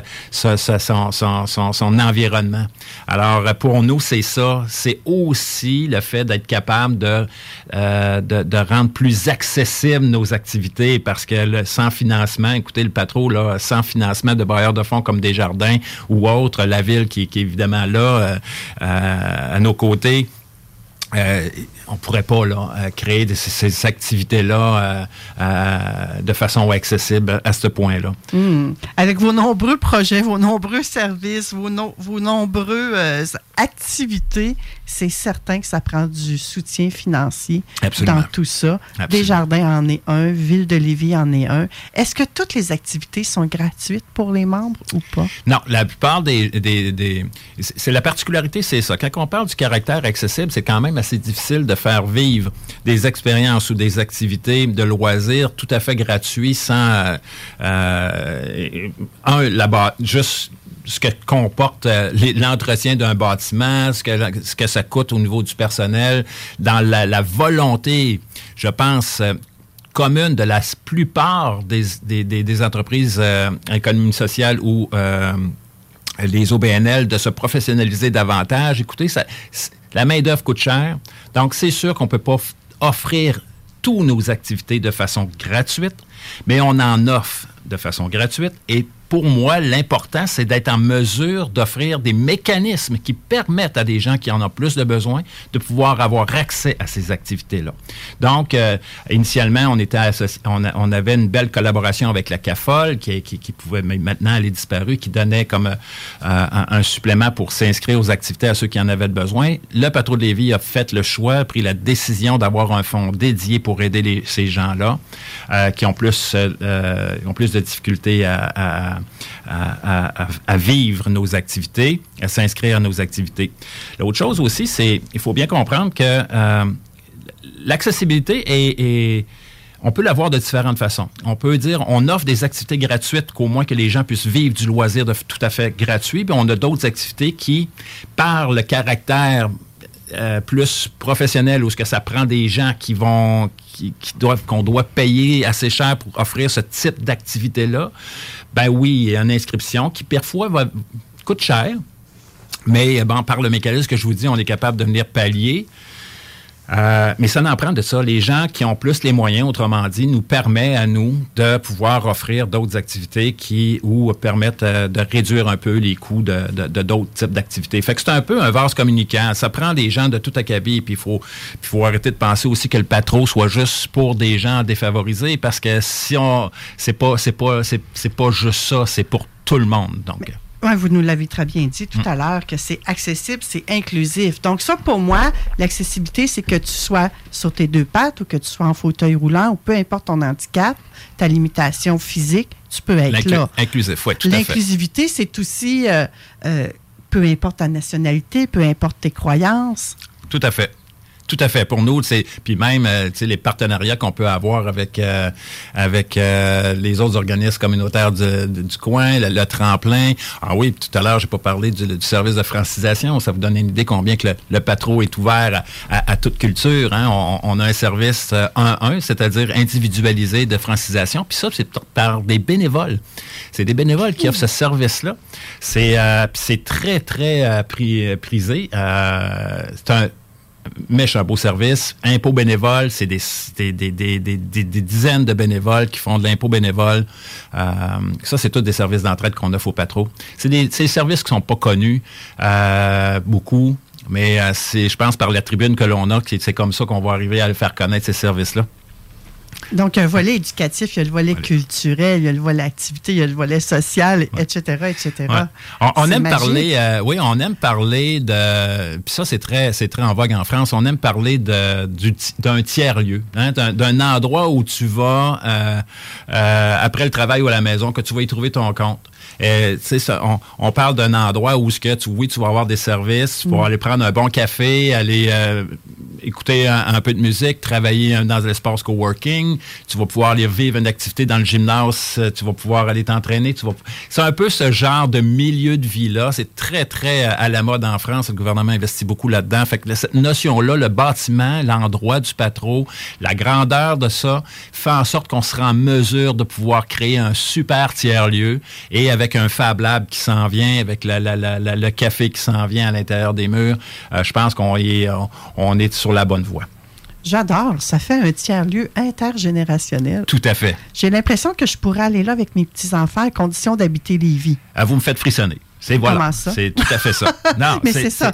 J'habite pas Lévis, donc moi, je pourrais pas venir. Mais c'est ça. C'est le but. Mais tu habites la grande région de Lévis, donc tu vas au Patro et tu es le bienvenu. Absolument. Absolument. Tout le monde est le bienvenu au Patro. Une des valeurs du Patro de Lévis est l'accueil. Donc, c'est clair que tout le monde est bien accueilli chez nous. On a dans des gens une équipe extraordinaire. Là, je suis là devant vous, mais c'est l'équipe qui est dévouée, qui est engagée. Avez-vous des chiffres à nous donner, Jean-François? C'est-à-dire? Ben, combien d'employés vous êtes? Combien de bénévoles œuvrent? OK. Les bénévoles, on parlait à peu près, on a quand même à peu près 1000 heures de bénévolat dans le temps de la pandémie. C'est beaucoup. C'est beaucoup. D'ailleurs, on parle de Desjardins, là. Ça, c'est une chose que Desjardins, là, j'ai fait le calcul en 2019, le nombre d'heures de bénévolat qu'ils sont venus faire, les employés. En 2019, ça représentait un employé à temps complet pendant 3 mois. Wow! Hey, c'est fou, là. Oui, c'est quelque chose. C'est quelque chose. Et Desjardins ne fait pas que ça pour le patron. Il fait non. ailleurs également. Partout. Oui. C'est ça, c'est incroyable. Alors, quelques chiffres des employés au niveau de la permanence on va monter à peu près, cette année, en 2023, on va être à peu près à 14 ou 15 permanents. Mais comment on dit ça, le payroll en français, la liste de paye ou peu importe, ça varie entre 40 et 100 employés généralement. Parce que c'est pas les animateurs d'ateliers sont là à temps partiel et tout ça, mais au niveau de la permanence à temps plein, temps complet, là, à peu près, on va monter à peu près à 15 là, cette année, à 14 à 16. Et combien de bénévoles œuvrent? J'ai pas le chiffre exact. Écoutez, ça doit être phénoménal. Puis ça monte. Puis cette année, puis c'est vraiment fabuleux parce que il y a eu je sais pas pourquoi, mais là, il y a une recrudescence des demandes en bénévolat. Les gens veulent s'impliquer dans leur milieu. Puis ça, je trouve ça extraordinaire. Fait que là, on a sur notre site web un formulaire qu'on peut remplir et en fonction des intérêts qu'on a. Donc, j'invite les gens, même ceux qui ont... je sais pas, moi, que vous avez une expertise quelconque, vous voudriez retransmettre, vous avez ce goût-là de retransmettre ou redonner en retransmettant cette connaissance-là, que ce soit en art, que ce soit en peu importe le domaine, gênez-vous pas, venez nous voir. Plusieurs bénévoles donnent des ateliers de cette façon-là. Il y en a qui sont, comme je vous disais, sont payés, mais il y en a d'autres qui sont bénévoles. Fait que si vous avez des projets aussi, on a un bel incubateur de projets, surtout avec maintenant le programme que la Ville de Lévis offre là, au niveau de l'implication citoyenne. Alors, gênez-vous pas, on est là. Je trouve, Jean-François, que ça résume très bien une courte phrase que vous avez sur votre site Internet, qui est « faire du bien et bien le faire ». Voilà. Ça résume tout. C'est la mission des Patros, parce qu'on n'est pas seul, on est 7 Patros. 7 Patros un peu partout au Québec. Exact. Merci infiniment, M. Longchamp. Hey, ça m'a fait vraiment plaisir. Après la pause, on retrouve Roxane Dignard, hygiéniste dentaire, et on parle de quoi, Roxane, avec toi? On parle de dentifrice, Manon. De dentifrice. Et par la suite, nous aurons Éric Lantier, et là, on va jaser de refoulement. À tout de suite, la belle gang. CJMD 96.9. Le Chèque Sportif Lévis, c'est la place de choix pour des protéines, des vitamines, des suppléments, des smoothies protéinés, des plats préparés, ton épicerie santé, fitness et keto. Avec la plus belle équipe pour te servir et te conseiller, le Chèque Sportif Lévis, c'est au 170C, route du Président Kennedy, à Lévis. Cet hiver, Je parcours Lévis transforme le Quai Paquette en station nordique où il sera possible de patiner gratuitement toute la saison sur un sentier glacé de près d'1 kilomètre. Expériences immersives et autres animations familiales seront au programme tout l'hiver. L'illumination de certains de nos quartiers traditionnels sera également de retour cette année. Aussi, plus de 100 activités à faire partout à Lévis. Rendez-vous sur le www.visiterlévis.com pour les détails et les horaires. Urbania Beauté, le leader en soins médicaux esthétiques de la région. Nous disposons des technologies les plus récentes et efficaces en épilation, diminution des taches pigmentaires et des soins visage spécialisés. Les nouvelles technologies Triton Lumeka et Hydrafacial sont déjà disponibles chez Urbania Beauté dès maintenant. Rôtisserie Fusée pour les délicieuses poutines. Rôtisserie Fusée pour le poulet rôti réputé. Rôtisserie Fusée pour les côtes levées. Rôtisserie Fusée pour les salades, les croquettes de poulet, les lanières, le club sandwich. Rôtisserie Fusée. 88 833 1111. www.rôtisserieFusée.com. Hey, ça va, mon Alain? Pas pire, mais l'hiver, réparation de toiture, morceaux par-ci au vent, coulage, déneigement de toit, vraiment pas évident. Ben, mon homme, laisse faire les pros. Toiture Le Cours, service ultra rapide, moins de 24 heures. Et Toiture Le Cours? Hey, c'est bon, ça! Faut contacter directement Kevin, 88 655 6718. Québec Streetwear, la référence pour vos vêtements hip-hop. Sneaker, Patrick et Wing. Le retour de la collection Nikélaos. Les vêtements explicites et plusieurs brands en provenance des 4 coins des États-Unis. Pour un temps limité, obtenez 10% de rabais avec le code promo CJMD en magasin ou en ligne. D'excellentes idées pour votre garde-robe de début d'année. Pour l'originalité et l'exclusivité, rendez-vous au marché Jean Talon de Charlesbourg ou en ligne au www.qcstreetwear.ca. L'Alternative Radio. C'est là que ça se passe. Oh, il est déjà 12h03 et nous sommes de retour à l'émission Vente fraîcheur. Et là, je poursuivais la discussion avec Jean-François et il y aurait eu encore plein de choses à nous parler, entre autres des projets qui sont encore actuellement financés par Desjardins. Il nous parlait du Fab Lab.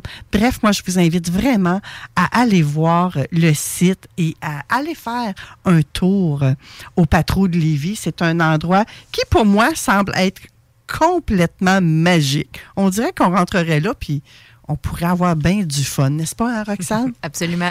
Roxane! Salut! On va avoir du fun pareil, là. J'espère. Mais là, ben oui, mais c'est ça. Qui n'a pas de dents? Ben, ça arrive peut-être. Des gens qui n'ont pas de dents. Effectivement. Mais il y en a encore beaucoup du monde, je pense, qui ont leurs dents. De plus en plus. On les garde de plus en plus, effectivement. On voit nos personnes âgées en résidence en CHSLD qui ont encore des dents, donc c'est fantastique. Oui, et d'avoir le bon dentifrice. Ben oui. Hey, es-tu grosse cette allée-là à la pharmacie ou dans les magasins grande surface? Il y en a, puis il y en a. Oui, mais c'est fou. C'est fou. Ah, comment s'y retrouver? Oui, puis là, ben écoute, on a des anticaries, des blanchissants, des détartrants, puis là, pour te j'en dire, passe. même moi, comme hygiéniste dentaire, on a de la misère à suivre le fil tellement qu'ils en sortent. Des fois, ils changent le nom, mais c'est le même. Mais ils font juste changer le nom. Écoute, c'est difficile. Fait qu'on va y aller avec ça, les c'est bases. comme les moteurs. Ils sont Oui. faits par un endroit, mais ils mettent différents noms dessus, probablement. C'est du marketing. Mais là, donc, c'est ça. Fait qu'on va essayer d'éclairer tout ça un petit peu. OK, je compte sur toi pour nous démystifier tout ça. On va donner des outils aux auditeurs ce matin pour ce midi pour que quand ils vont arriver justement à faire leur choix, ben, qu'ils prennent quelque chose qui est peut-être plus approprié ou encore qu'ils en parlent à leur hygiéniste dentaire lors de leur prochaine visite. Gardez papier crayon. Si vous avez encore des textos à m'envoyer, c'est toujours possible. Hein, le 418-903-5969. Et si j'ai pas le temps de vous répondre, en même l'émission, je vais vous répondre après. Et vous avez toujours l'opportunité de communiquer directement avec nos différents chroniqueurs. Présentement, nous sommes avec Roxane Zignard, hygiéniste dentaire. Elle est très facile à retrouver sur les réseaux sociaux. Ces réseaux sociaux sont identifiés de cette façon-là. Oui, exactement. Yes. Merci. Alors, allons-y. C'est pas à m'écrire. Donc, d'abord, à quoi ça sert? Est-ce que c'est vraiment utile, un dentifrice? Qu'est-ce que tu en penses, toi? Penses-tu que c'est nécessaire d'utiliser un dentifrice? C'est une bonne question. Peut-être pas, mais j'aime ça. J'aime ça. Je vais te rassurer dans ce que t'aimes parce que oui, c'est vraiment essentiel. Oui, ça fait vraiment la différence. Faut pas s'en priver. Je sais qu'il y a des gens, des fois, que la situation économique peut être plus difficile, mais si vous êtes capable de couper ailleurs avant de couper là, ce n'est pas que pour donner bonne fraîcheur. Ça a vraiment des vertus. Donc, c'est quelque chose qui vaut vraiment la peine d'utiliser là, au minimum 2 fois par jour pour que ça fasse son efficacité. Fait que d'abord, oui, c'est efficace et c'est utile d'utiliser un dentifrice versus si on brossait juste à l'eau. OK, voilà un point réglé. Mais c'est parce qu'on va pas tout régler, là. Non, c'est ça. Puis ceci étant dit, tu pars en voyage, tu l'oublies, tu as juste ta brosse à dents. C'est mieux de brosser quand même sans dentifrice qu'avec rien. Donc, le brossage le passage de la brosse à dents va déloger des bactéries, mais le dentifrice est vraiment utile pour tout le côté antibactérien, protection des dents. Donc, l'effet mécanique du dentifrice qui brosse et qui gratte sur les dents pour enlever les bactéries. Parce que la plaque dentaire, c'est collant. Faut pas user nos dents non plus, là. Faut pas exagérer. Mais donc, oui, on utilise le dentifrice. Puis, je me fais souvent demander, c'est quoi le meilleur? Mais il n'y en a pas un meilleur, tu sais. Il n'y en a pas un qui fait pour tout le monde. Compliqué? Je t'explique, OK? Ben, parce que chaque personne a des situations différentes dans sa bouche. Donc, il y a des gens qui ont... Puis on en parlait un petit peu à la dernière chronique le mois dernier par rapport au choix de la brosse à dents. Ben, les critères reviennent au choix du dentifrice. Est-ce qu'on a les dents sensibles? Est-ce qu'on fume ou on consomme des breuvages comme le thé, le café qui nous donnent des taches? Est-ce qu'on est quelqu'un propice à faire du tartre? Est-ce qu'on a de l'inflammation de la gencive, de la gingivite, du saignement de la gencive? Est-ce qu'on a des brûlures, une sensation de brûlure dans la bouche, une intolérance à certains ingrédients dans les dentifrices? Quel âge on a, donc l'enfant, l'adulte? Alors, il y a plusieurs considérations pour faire notre choix. Si on n'a aucun problème particulier, ben ça se peut que plusieurs dentifrices nous conviennent. Moi, ce que je fais, c'est que je demande à mes patients quel dentifrice utilisez-vous. Ils me le disent. Si je trouve que c'est quelque chose qui a de l'allure, parfait, on ne change pas une formule gagnante, continue avec ça. Quand on a une plainte du patient, donc j'ai mal aux dents, j'ai les gencives qui saignent, je trouve que je fais beaucoup de tartre, j'ai des taches, c'est là qu'on va ouvrir. Moi, j'ai un petit feuillet d'une 15aine de pages de dentifrice tellement qu'il y en a, tu sais, puis de déterminer selon quelle situation je fais le bon choix. Okay? Donc, une situation qu'on retrouve de plus en plus chez beaucoup de gens, c'est la sensibilité dentaire. Donc, au niveau des dents sensibles, ben il y a différentes catégories. Donc, l'important, c'est si vous avez les dents sensibles, de regarder l'ingrédient sur le tube de dentifrice. Parce que maintenant, malheureusement, pour le marketing, il y a des dentifrices écrits pour dents sensibles. C'est juste qu'ils sont un petit peu plus doux. Fait qu'ils usent moins les dents, puis là, ils vont se dire pour dents sensibles, mais ils n'ont aucun agent thérapeutique, rien qui va aider à soulager la douleur. Donc, c'est quoi une dent sensible? Oui. Il me semble que c'est dur comme de la roche, ça peut pas être sensible. Ah, ben le chaud, le froid, fait que les variations thermiques, tu sais, on respire à l'air frais dehors ou on prend une gorgée de café ou de soupe, puis quand c'est chaud, ça nous fait mal. Donc, le chaud-froid, il y en a que c'est au toucher. Donc, le passage de la brosse à dents ou même des aliments, des fois, peut être sensible. Donc, c'est beaucoup ça. Variation thermique ou tactile. Alors là, puis encore une fois, selon le type de sensibilité, il y a le bon choix de dentifrice à faire parce qu'il y a des ingrédients plus performants pour un type de sensibilité. Fait qu'il faut vraiment parler avec son hygiéniste dentaire. Mais ce que j'ai envie de te dire, c'est que si tu as les dents sensibles, regarde les ingrédients sur le tube. Il faut que tu retrouves là, un ingrédient de plus que le fluorure qui vient, lui, renforcer contre la carie. On va y revenir. Fait qu'il faut que tu aies soit du nitrate de potassium, soit de la novamine, soit de la proargine. Donc, un ingrédient, dans les ingrédients actifs du dentifrice, quelque chose supplémentaire au fluorure qui va venir nous aider à soulager la sensibilité et non pas juste être un dentifrice un petit peu plus doux que les autres. OK? Donc, ça, c'est pour la gamme de dentifrice pour dents sensibles. On s'en fait souvent demander. Il y a de plus en plus de gens qui ont les dents sensibles. On s'assure d'avoir un ingrédient actif. Majoritairement, c'est le nitrate de potassium dans la grande majorité des cas, mais il y en a d'autres aussi. Ensuite de ça, ben on est en 2023. Les gens aiment avoir un beau sourire, aiment avoir les dents blanches. Alors, on voit beaucoup de dentifrice blanchissant. Je sais que j'en ai parlé quand je suis venue pour la capsule sur le blanchiment, mais un dentifrice peut pas blanchir vos dents. Donc ça, d'emblée, ça ne blanchit pas, un dentifrice. Ce que ça vient faire, c'est que ça enlève l'accumulation de taches sur vos dents par différents mécanismes d'action. Il y en a que c'est que ça laisse une fine couche microscopique là, qui sur la dent qui fait en sorte que les taches n'accumulent pas sur l'émail directement.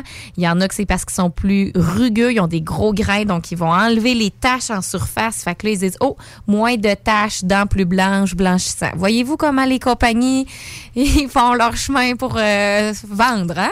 Donc, un dentifrice ne va pas blanchir, puis un dentifrice blanchissant va être plus rugueux. Alors, si tu as les dents sensibles puis que tu utilises un Crest 3D White pour ne pas le nommer, ben t'accentues ta sensibilité. Là, c'est beaucoup trop rugueux.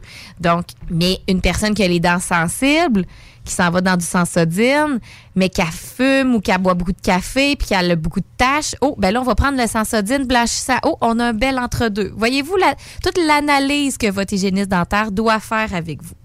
Mais d'emblée, un dentifrice blanchissant ne va pas blanchir vos dents. Okay? J'allais dire, si vous avez manqué la chronique sur le blanchiment dentaire, c'était le 16 octobre dernier. Tous les podcasts, c'est ça sur votre site Internet, on peut trouver ça. Ensuite de ça, la base du dentifrice, ça pourquoi ça a été créé, ça pourquoi on l'utilise 2 fois par jour, c'est vraiment pour la protection anti-carie avec le fluor. C'est non négociable dans mon cœur d'hygiéniste dentaire. Il y a une fausse croyance? Ben, c'est pas une croyance, là, mais il y a comme un faux combat. Ouais. Il y a un faux combat qui a lieu en ce moment sur le fluor, puis il y a de plus en plus de dentifrices sans fluor, puis personne du domaine dentaire est capable d'expliquer pourquoi les gens sont rendus qui veulent enlever le fluor de leur vie. Il n'y a aucune étude scientifique accepté là, et approuvé par le domaine scientifique qui compte le fluor. Il y a rien qui est capable de dire que c'est vraiment mauvais pour la santé. Les quelques petites analyses qui ont été faites sont pas appuyées scientifiquement, c'est pas des données probantes. Donc, comme professionnel de la santé dentaire, on doit soutenir les données claires, établies par la science, approuvées par tous les milieux, puis tous les milieux du monde, là, l'Organisation mondiale de la santé, toutes les associations américaines, canadiennes, tout le monde s'entend pour dire que le fluor combat la carie et c'est le meilleur traitement pour combattre la carie. C'est non négociable et malheureusement, c'est terminé. Je t'avais dit la dernière fois, le Saint-Romuald avait encore l'eau fluorée. Ils ont terminé ça en 2020. Donc, au Québec, il n'y a plus aucune municipalité avec l'eau fluorée. Si vous avez de l'eau de puits, si vous avez un puits à la maison puis que c'est l'eau, peut-être que vous avez du fluor parce que le fluor est naturellement dans l'eau de source. Si vous prenez des bouteilles à l'épicerie d'autres sources, il va y avoir du fluor sur certaines. Ils vont l'avoir conservé, d'autres, ils vont l'avoir enlevé. Donc, ça se retrouve naturellement, mais dans les lots de municipalités, il n'y en a plus de fluor. Donc, on n'a plus d'apport naturel dans notre consommation. Alors, la seule façon d'aller se chercher du fluorure, c'est dans notre dentifrice. Il n'y a plus à l'école la petite pastille remise par le professeur. Peut-être que toi, tu as connu ça, Manon, mais il y avait du fluor donné aux enfants à l'école avant. Il n'y en a plus. Il n'y a plus le petit berlingot de lait à l'école qui est donné aux enfants comme il y avait. Donc, vraiment, là, la seule façon de donner à vos dents toutes les vitamines, surtout quand les enfants grandissent et que leurs dents sont en formation, mais aussi à l'âge adulte. La vitamine la plus importante pour combattre la carie, c'est le fluorure. C'est la chose la plus efficace. Hors de tout doute, c'est la meilleure option. Donc, on veut conserver le fluor. 2 fois par jour, on met la bonne quantité de dentifrice. C'est un poids pour un adulte, un petit pois vert, là. Donc, c'est pas l'entièreté des poils de la brosse à dents. Un petit pois vert en plein centre. Puis les enfants, on parle d'un grain de riz. Donc, c'est vraiment juste d'effleurer. On met cette quantité-là, on recrache l'excès, on ne l'avale pas, là. Donc, on recrache et il n'y a aucun problème à ce niveau-là. Ceci étant dit, il va toujours avoir des gens qui vont choisir, pour plein de raisons, d'éliminer le fluor. Bon, j'ai envie de te dire, si t'es rendu que tu prends plus de fluor dans ton dentifrice, c'est que d'abord, tu prends tes fruits et légumes bio, c'est que d'abord, tu n'as plus de produits chimiques à la maison pour ton produit nettoyant, c'est que ton shampoing et ton savon est naturel. Pour que tu sois rendu à éliminer le fluor de ta vie, je te conseille vraiment d'éliminer d'autres sources qui t'inquiètent dans ton environnement avant le fluor parce que, sincèrement, faut pas s'en inquiéter du fluorure aux doses adéquates. On recrache l'excès, il n'y a vraiment pas de risque. OK.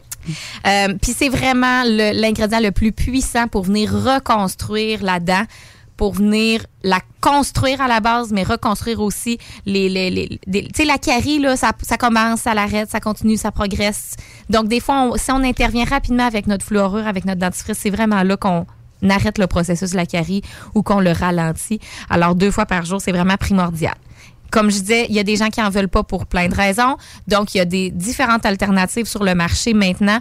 Ce qui est important, c'est de s'assurer qu'ils ont bon pourcentage. Ce qu'on voit beaucoup présentement pour remplacer, substituer le fluor, c'est le xylitol. Il faut qu'il soit à 25 %. Donc, moi, je vois des dentifrices que je demande aux représentants, c'est quoi le pourcentage de xylitol? Ils sont même pas capables de le savoir.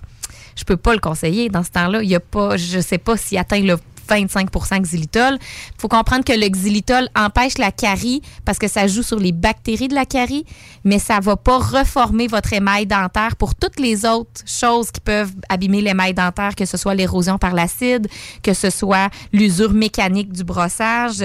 Donc, c'est là que je reviens à mon fluor est vraiment le meilleur ingrédient parce qu'il protège contre la carie et contre tous les autres atteintes de l'émail dentaire ou de la racine. Mais le xylitol, lui, travaille sur la bactérie, donc diminue les bactéries. C'est un bon ingrédient. Comme ça travaille sur les bactéries, des fois, quelqu'un qui, voyons, il n'a jamais eu de carie de sa vie, puis là, ça fait 1 an qu'il y a des caries, on donne du xylitol pendant 1 an, on repart à neuf. Là. On fait vraiment une attaque aux bactéries. Donc, c'est quelque chose qui peut être utile, mais ça ne va pas être mon choix numéro 1 de dentifrice quotidien tout le temps. Par contre, c'est quelque chose qui, oui, a un effet. Ça, c'est prouvé sur la carie par l'élimination des bactéries. OK. Donc, si on veut choisir nous-mêmes notre dentifrice sans parler à une conseillère comme une hygiéniste dentaire, oui, on ne commence pas par celui qui a 25 % de xylitol. Bien, si on veut choisir notre dentifrice nous-mêmes à la pharmacie d'emblée, on continue avec un bon dentifrice fluoré, bien de base, si on n'a aucun problème, puis après, tu sais, mais je peux pas en donner un parce qu'il y en a tellement, tu sais. Fait que si vous en avez un, ça fonctionne bien, vous n'avez pas de problème, demandez-le à votre hygiéniste si vous êtes inquiet la prochaine fois, mais pourquoi changer une formule gagnante, comme je disais tout à l'heure, mais j'ai envie de donner... Les hygiénistes, vous nous demandez encore quel dentifrice on utilise lorsqu'on va faire un examen? Ben moi, je le demande, effectivement. Je pose à mes patients c'est quoi le dentifrice qu'ils utilisent pour s'assurer que c'est un bon choix selon leur situation, effectivement. Si je le demande pas, c'est que j'ai rien vu qui m'alarmait dans la bouche, là. J'ai pas vu trop de bactéries, j'ai pas vu de segment de gencive particulier, j'ai pas vu qu'on pouvait améliorer la qualité du brossage, puis la personne m'a pas mentionné qu'elle a des problèmes. Fait que des fois, ça se peut qu'on n'en parle pas cette journée-là, mais oui, c'est quelque chose qu'on discute avec notre hygiéniste. On suit des formations. Moi, je les suis à chaque année. On se met à jour parce que ça change puis ça évolue. Oui, je comprends. Après ça, il y a les dentifrices anti-tartre. Donc là, c'est des dentifrices, ils vont tout l'écrire dessus, là, hein, anti-tartre. Parce que pourquoi? Ben, mécaniquement, ils enlèvent les bactéries, fait qu'ils enlèvent l'accumulation de tartre, OK? Encore une fois, on revient comme le parallèle du blanchiment.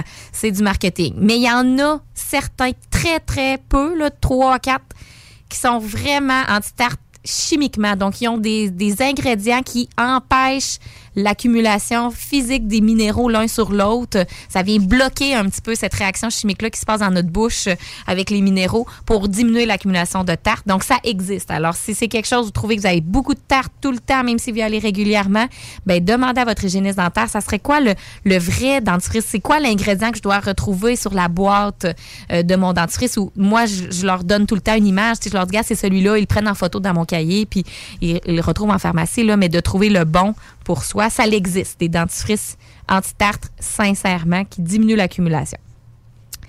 Il y a des dentifrices aussi pour peut-être les saignements de gencives, la gingivite, donc des dentifrices qui vont être avec des agents peut-être antibactériens. Bon, avant, on avait le triclosan, mais on se rend compte que c'est un perturbateur endocrinien, donc c'est pas super bon pour la santé. Alors, on élimine le triclosan des choix d'ingrédients dans nos dentifrices. Donc, maintenant, on se tourne vers d'autres technologies. Le fluorure stanneux, qui a un agent peut-être bactérien là, dans la bouche, sur les dents. Donc oui, pour les saignements de gencives, il y a des alternatives de dentifrices qui peuvent venir supporter là, le traitement de la gingivite. Alors c'est quelque chose à discuter aussi avec son hygiéniste si on en ressent le besoin. Moi, j'en veux pas d'alternative à la gingivite. J'aimerais mieux pas de gingivite. Oui, c'est ça. Donc là, j'ai survolé pas mal les classes, les types. On a parlé des dentifrices blanchissants pour dents sensibles, pour le tartre, pour la gingivite, l'ingrédient du fluor, l'ingrédient du xylitol qui substitue notre fluor. Donc, ça fait pas mal le tour là, des classes ou des types de dentifrices qu'on peut retrouver. Évidemment, on le dit, là, il y en a plein, puis il y en a puis un autre, là.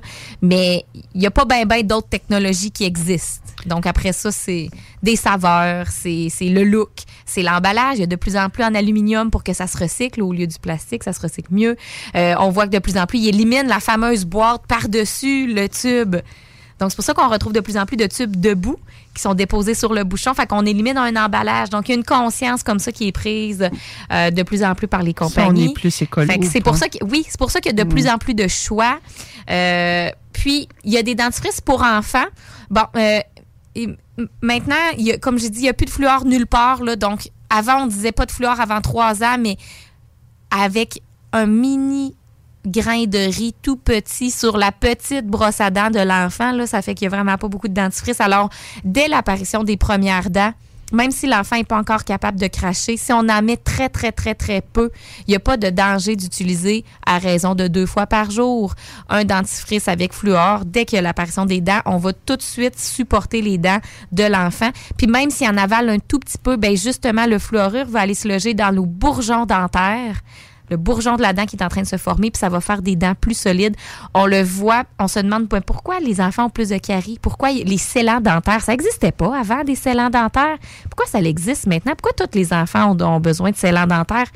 Là, je généralise, là, c'est des choses que j'entends. Affaire, ça sert à quoi? Ouais, on pourrait s'en reparler, mais parce qu'il n'y a plus de fluor dans l'eau et les dents sont plus creuses, moins solides, moins résistantes. Alors, on voit vraiment le changement du fait qu'il n'y a plus de fluorure à apporter de façon systémique, là, donc par l'absorption de l'eau qui était fluorée, qui ne l'est plus, par l'élimination de la prise de fluor à l'école. Alors, même si votre enfant avale une toute petite quantité, moins gros qu'un grain de riz 2 fois par jour, il n'y a pas de danger, puis ça va juste aller nourrir ses dents qui sont en construction pour avoir des dents potentiellement plus solides à l'âge adulte. Ceci étant dit, dès que l'enfant peut cracher, on le fait recracher. Mais voilà, donc il existe, oui, des dentifrices sans fluor pour enfants, mais moi, si j'avais un enfant, dès l'apparition des premières dents, j'irais avec un dentifrice fluoré. Donc, on peut y aller avec le dentifrice sans fluor, peut-être quand on masse les gencives de l'enfant qui n'a pas encore de dents, avec le doigt, une petite débarbouillette. Si on veut que ça soit plus agréable et qu'il y ait une petite saveur, on peut y mettre un dentifrice sans fluor, mais juste avec de l'eau, ça fonctionne super bien aussi, là. Mais dans mon livre à moi, c'est pour ça que les dentifrices sans fluor existent, avant qu'il y ait des dents. Dès qu'il y a des dents, on peut y aller avec le fluor sans inquiétude à ce niveau-là. OK. Question, parle-nous du bicarbonate. Dentifrice au bicarbonate, qu'on dit. Le bicarbonate, c'est un ingrédient un petit peu abrasif, mais dès qu'il est en contact avec de l'eau, il devient super plus doux. Donc, on pense à la gamme Arm & Hammer, entre autres, là. Donc, ça peut être un bon choix. Est-ce qu'on peut se brosser les dents juste avec du bicarbonate? Non, c'est pas suffisant parce que, comme je dis, au contact de l'eau, il devient plus assez abrasif pour bien nettoyer. Il y a des gens, des fois, qui en ajoutent par-dessus leur dentifrice une fois de temps en temps pour enlever les taches. Ça peut être quelque chose à discuter avec son hygiéniste. C'est pas mauvais. C'est pas à prendre juste ça non plus. Puis c'est pas à prendre 3 fois par jour tout le temps. Donc, ça peut être un bon ajout. Les dentifrices faits à partir de ça, c'est des bons choix aussi. Puis, c'est rare que c'est nocif, là.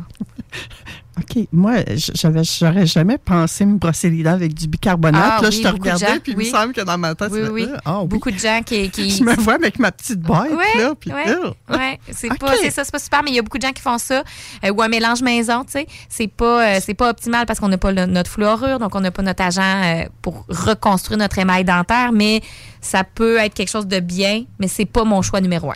Quelqu'un, tu sais, d'entrée de jeu, tout à l'heure, tu nous parlais de si jamais vous avez à couper dans vos finances, peut-être pas couper le dentifrice, mais quelqu'un qui voudrait fabriquer son propre dentifrice, est-ce que c'est possible d'y arriver? Il y a plein de gens qui le font, mais il n'y a pas de fluor. Donc, je reviens à mon point, vous n'avez rien qui reconstruit l'émail de vos dents lors d'une attaque acide ou lors d'une attaque bactérienne pour la carie. Fait que, si c'était le choix numéro 1, tous les professionnels de la santé dentaire le feraient. Ils feraient leur propre dentifrice. Mais si nous, on continue quand même à acheter, on est les personnes les mieux aiguillées à ce niveau-là, puis on continue quand même à acheter des dentifrices approuvés par Santé Canada, bien sûr, mais approuvés par la Fédération dentaire canadienne, américaine, ben c'est parce qu'on sait que c'est important. Donc oui, il y a des gens qui fabriquent leur propre dentifrice maison. J'ai envie de dire, c'est ça, comme je disais en début d'entrevue, avez-vous coupé partout ailleurs, puis c'est là que vous êtes rendu à couper pour vrai, là? Ouais. Parce qu'il y a plein d'autres ingrédients qu'on sait, hors de tout doute raisonnable, qui sont nuisibles pour la santé. Puis le fluor, il n'y a aucune étude très claire. Puis c'est ça que vous voulez couper. En tout cas, mais je juge pas. Je suis dans l'ouverture, je suis dans le respect. Puis les gens qui veulent couper le fluor, ben il existe pour eux des alternatives. Il faut juste qu'ils comprennent l'impact de ces choix-là. Une fois qu'ils le comprennent, moi, mon rôle, c'est ça. C'est de donner les outils, donner les explications. Le patient, il fait ce qu'il veut après à la maison, puis je le respecte. Mais s'il revient 1 an plus tard avec plusieurs caries, il va avoir pris la décision l'année d'avant d'avoir coupé le fluorure dans sa vie. Puis il pourra pas dire, ben là, tu me l'avais pas dit, avoir su.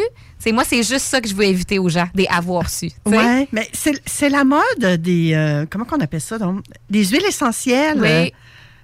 Une huile essentielle, ça fonctionne. Le rince-bouche Listerine, c'est une combinaison de 4 huiles essentielles qui fait en sorte que ça fonctionne. C'est efficace, des huiles essentielles, absolument.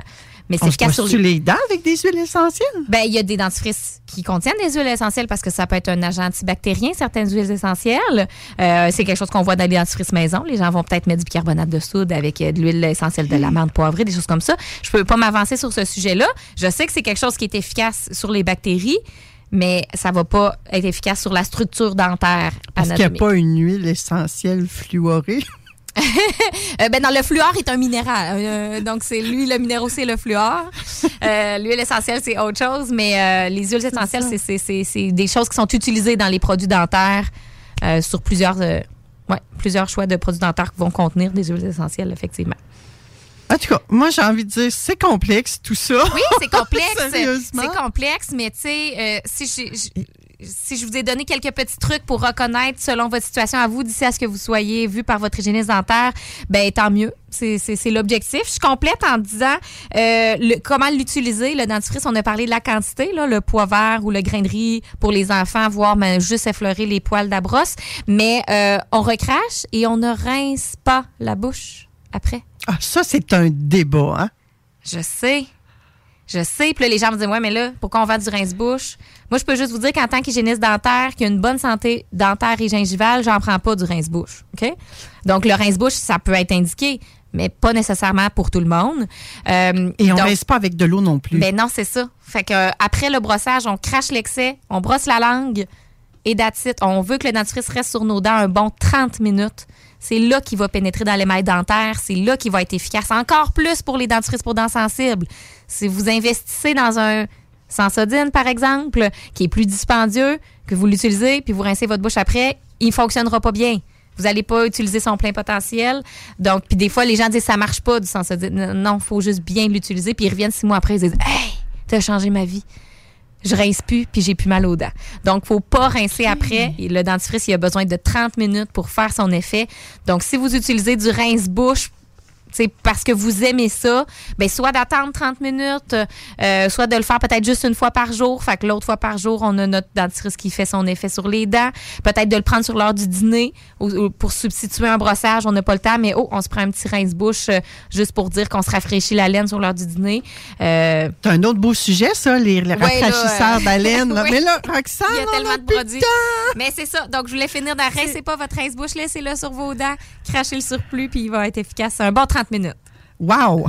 Écoute, on apprend plein de choses avec toi. Donc, les sensibilités, le fluor, c'est encore important. Les antitartes pour toutes les gingivites et autres maladies bucco-dentaires. Écoute, les alternatives au fluor avec l'exilitol. La quantité de mètres, quand est-ce se brosser les dents et surtout, retenez, attendez 30 minutes avant de vous rincer la bouche. Oui! Et brosser la langue aussi. Hein? Oui, brosser la langue. Beaucoup de gens ne font pas ça. Le mois prochain, Roxane, ton sujet? Hey, je ne l'ai pas préparé. On va le dire aux auditeurs en venant de la pause, si tu veux. Bébé, suce, biberon, etc. Effectivement. Tous les enfants, qu'est-ce qu'il y a à faire avec ça, ces beaux petits poupous-là? Oui, parce que quand ils sont bébés, ils n'ont pas encore dedans. Hein? Qu'est-ce qu'on fait? Tu as commencé à en glisser. Tu nous as mis l'eau à la bouche tout à l'heure dans ta chronique. Donc, on te revoit le mois prochain. Avec plaisir. Roxane Dignard. Merci, Manon Poulain. À la prochaine. À bientôt. Après la Beauce, on jase avec Éric Lantier et on parle du refoulement. Au moins, d'après moi, il n'y a personne qui vit ça dans son couple. Ça va être hot. Je suis une petite sorcière joyeuse. C'est avec mon coming out, là. Je vais faire mon coming out. Je vais vous expliquer pourquoi je suis propre comme ça. Tu vas faire mourir ta mère. Puis en même temps, ça va venir un peu expliquer pourquoi il y a du monde qui s'habille propre. Comme tu sais, vois des fois dans la rue, là, avec des complets, des cravates, tout. J'ai pas pris ma douche. Et que ça sente bien la sauce. C'est compris?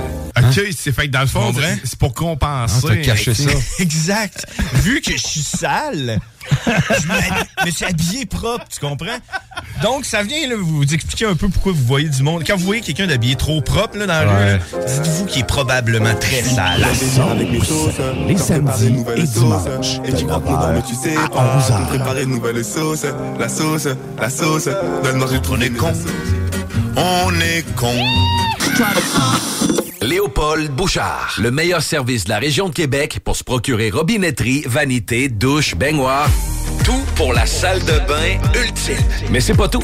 Faites-vous aussi guider par nos conseillers de façon personnalisée pour votre peinture, céramique et couvre-plancher. Léopold, votre magasin pour rénover à votre façon à Lévis avec l'aide appropriée. LéopoldBouchard.com. Venez nous rencontrer, Cointagnata et 4e rue. T'es unique. Pourquoi tu fais ta recherche d'emploi comme les autres? Pour te démarquer dans tes démarches, trajectoireemploi.com. Good job! 49 rue Fortier à Lévis. Echoes, l'excellent hommage à Pink Floyd sera de passage à l'auditorium du Collège de Lévis le 20 janvier prochain à 20h. Echoes, hommage à Pink Floyd, est présent sur la scène québécoise depuis 2005. Echoes, c'est 7 musiciens de talent soucieux de reproduire le plus fidèlement possible l'œuvre musicale de Pink Floyd avec la qualité de reproduction musicale ainsi que les projections vidéo sur une toile circulaire de 8 pieds de diamètre. Diamètre. Le tout vous replongera dans l'univers de ce groupe culte, en couvrant toutes les époques de Pink Floyd, autant la période Syd Barrett jusqu'à The Division Bell. À chaque spectacle, Echoes est définitivement l'hommage à Pink Floyd à voir. Billets en vente sur echoesband.ca ou sur Facebook via la capitale du prog. Wow, oh, aujourd'hui, on se paye la fête. Oui, aujourd'hui, on se fait plaisir. En janvier, arrêtez de compter les dépenses et laissez-vous gâter avec Stratos Pizzeria. Obtenez une pizza large, all dress ou pepperoni avec une grosse portion de frites pour 36,99 $ ou encore un duo pizza all dress ou pepperoni, une poutine sauce régulière avec une canette de Pepsi à seulement 15,95 $.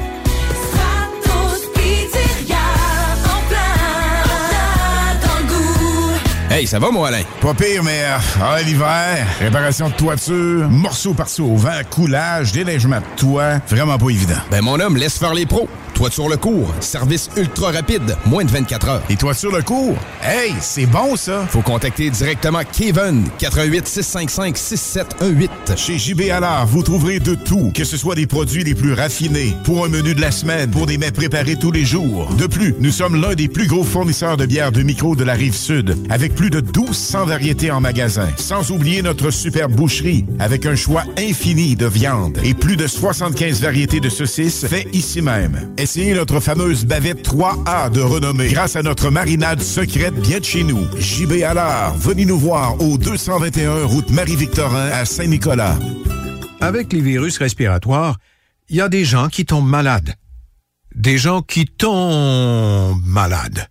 Et des gens qui tombent très malades. Certains tombent de plus haut que d'autres quand ils tombent malades. Porter un masque, c'est un geste simple qui agit comme filet de sécurité pour tous. Pour vous protéger et protéger les autres des virus qui circulent, mieux vaut porter un masque dans les lieux publics achalandés. Un message du gouvernement du Québec. Sur Facebook. Sur YouTube. Sur TikTok. CJMD 96.9. Oh, ça a réchauffé un petit peu. Moins 7, ressenti moins 12. On a gagné 1 degré. Juste avant d'aller parler avec Éric Lantier, j'ai 2 petits points à vous aborder, ma belle gang. Le premier, c'est que j'ai un concours pour vous autres aujourd'hui. Ben oui, avec Cocooning Love. Ce sont des beaux produits. Je vais vous inviter à aller voir leur site Internet Cocooning Love. Et aujourd'hui, je vais vous faire tirer un 100$ chez Cocooning Love. Ce que vous devez faire, écoutez-moi bien, hein, c'est une nouveauté, puis je vais essayer de vous en faire presque à toutes les émissions. Je vais vous donner un indice, donc une espèce de mot de passe que vous allez devoir écrire. Ça va être amour de soi que vous allez devoir écrire. C'est l'indice d'aujourd'hui, le 15 janvier. Vous devez vous rendre sur le site 969fm.ca à la section concours. Là, vous êtes chanceux parce qu'il y a à peu près uniquement le concours de vente fraîcheur qui est là. Donc, ça va être facile à retrouver. Vous allez cliquer sur Vente fraîcheur et vous allez voir Concours Cocooning Love, Vente fraîcheur. Vous allez compléter le tout. C'est-à-dire, vous allez inscrire votre courriel, l'indice du jour, je le répète, amour de soi. Vous allez confirmer que vous avez 18 ans et plus. Vous allez mettre votre nom et votre prénom, ainsi que le numéro de votre mobile, de votre cellulaire, et vous allez consentir ou pas à recevoir des communications, courriels et SMS. Moi, j'aimerais être en contact avec vous autres. Si ça vous tente, écrivez donc oui et soumettez le tout. Vous allez pouvoir également recevoir vos réponses si vous le souhaitez. Donc, vous allez sur le site 969fm.ca, section concours, et vous pouvez gagner un 100$ Cocooning Love. Vous allez le recevoir par courriel, votre bon. Donc, vous n'aurez même pas besoin de vous déplacer à la station pour le recevoir. C'est-tu assez génial? Pas un peu. Cocooning Love, ben le nom le dit un peu, hein? C'est pour prendre soin de soi. Donc, il y a des produits pour le visage. Il y a toutes sortes d'affaires. Allez jeter un œil. C'est une entreprise qui est basée à Montréal, si je ne me trompe pas. C'est des produits québécois en plus de ça.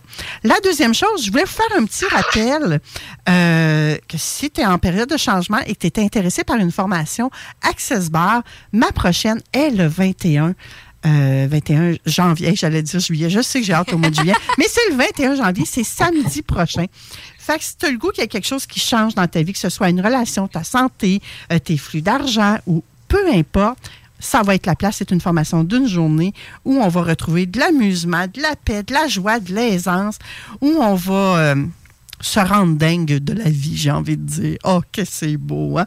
Et ça va être plus de facilité dans tes relations, dans tes situations sociales, scolaires, émotionnelles. Ça nous aide vraiment à nous libérer. Moi, je suis tombée en amour avec les Access Bars il y a déjà quelques années.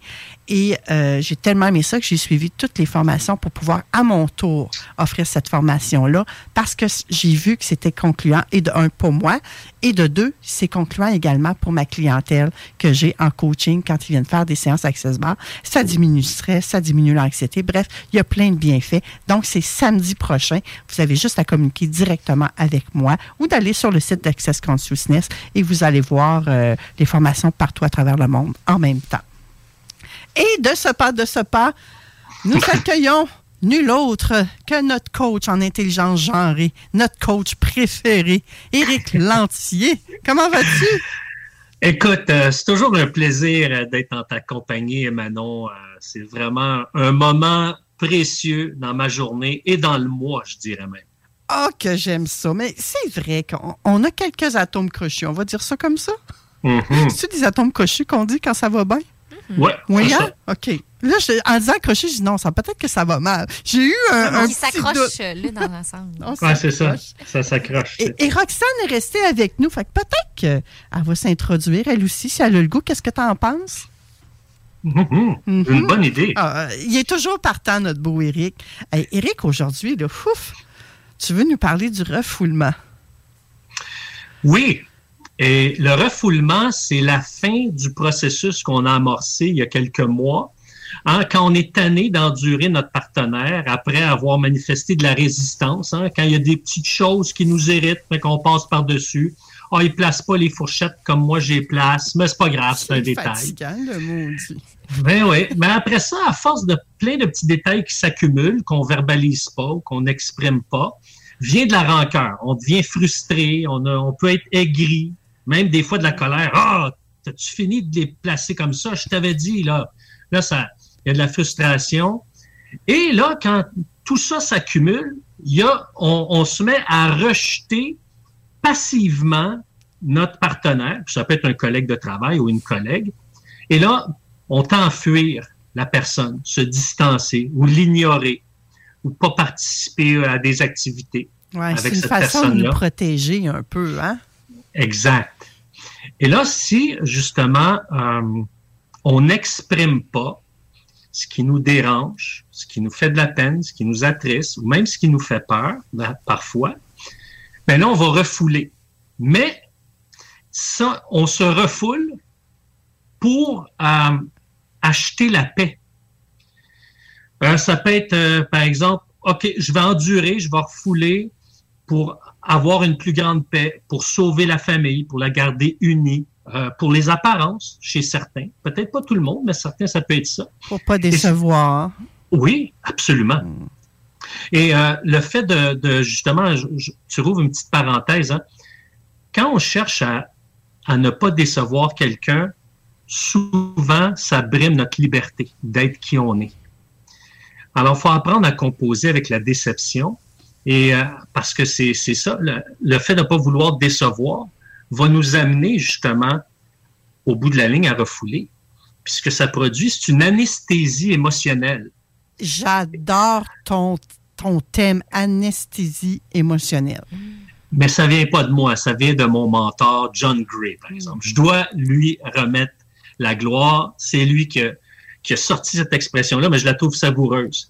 Lui, il dit que le refoulement produit une anesthésie émotionnelle qui vise à retrouver un certain confort émotionnel. OK? Parce que j'ai une anesthésie émotionnelle en refoulant, je recherche un confort.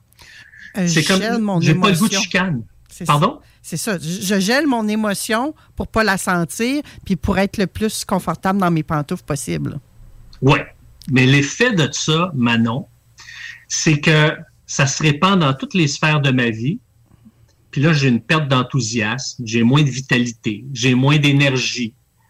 Et donc, ce que je vis, c'est moins douloureux, mais c'est plus ennuyeux. Tu sais, c'est là que souvent on dit, on est rentré dans la routine. La routine, là, ça peut être le fun, parce qu'on sait ce qui se passe, on est confortable. Mais si c'est une routine qui vient de ce que j'ai vécu de la résistance, de la rancœur, j'ai rejeté mon partenaire de manière passive, puis là, je refoule, mais là, c'est une routine malsaine. Parce que là, c'est comme si on vit plus d'excitation, on vit chacun de notre bar, on a chacun nos activités. C'est comme, comment je te dirais ça, c'est une guerre tranquille. C'est plate, hein, s'il vous plaît, là, moi, ce que tu me dis là. Oui, c'est ça. Puis là, on se contente de peu. Puis, comme je l'ai déjà mentionné dans d'autres chroniques, ça, souvent, peut-être pas dans tous les cas, mais souvent, le couple au restaurant sont en silence. Ils se regardent, ils mangent, ils disent pas un mot. Et mais ce qu'il faut comprendre, Manon, c'est d'où ça vient, ce qu'on a. On rentre dans ce processus-là, puis on arrive au refoulement. Souvent, ça peut être relié à notre éducation ou à des valeurs familiales. Tu sais, si dans une famille, tu n'as pas le droit d'être en colère, puis tu dois refouler ta colère, ça se peut que justement, il y a quelque chose qui t'irrite au point de vouloir être en colère, mais tu te le permets pas parce que tu as été conditionné comme ça. Ça se peut que tu n'aies pas le droit de pleurer. Ça se peut que tu n'aies pas le droit d'aller chercher de l'affection. Fait que tout ça, ça joue, ça nous conditionne dans nos réactions. C'est important de les identifier. Qu'est-ce que je me donne pas le droit de vivre ou d'exprimer? Ça fait toute la différence. Et est-ce qu'il y a des émotions qui sont pour moi des menaces? Des menaces pour qui? Pour soi ou pour l'autre? Les deux. Ben, ça commence par soi, mais ça peut être pour l'autre aussi. Parce que, justement, je ne me donne pas la liberté de pleurer.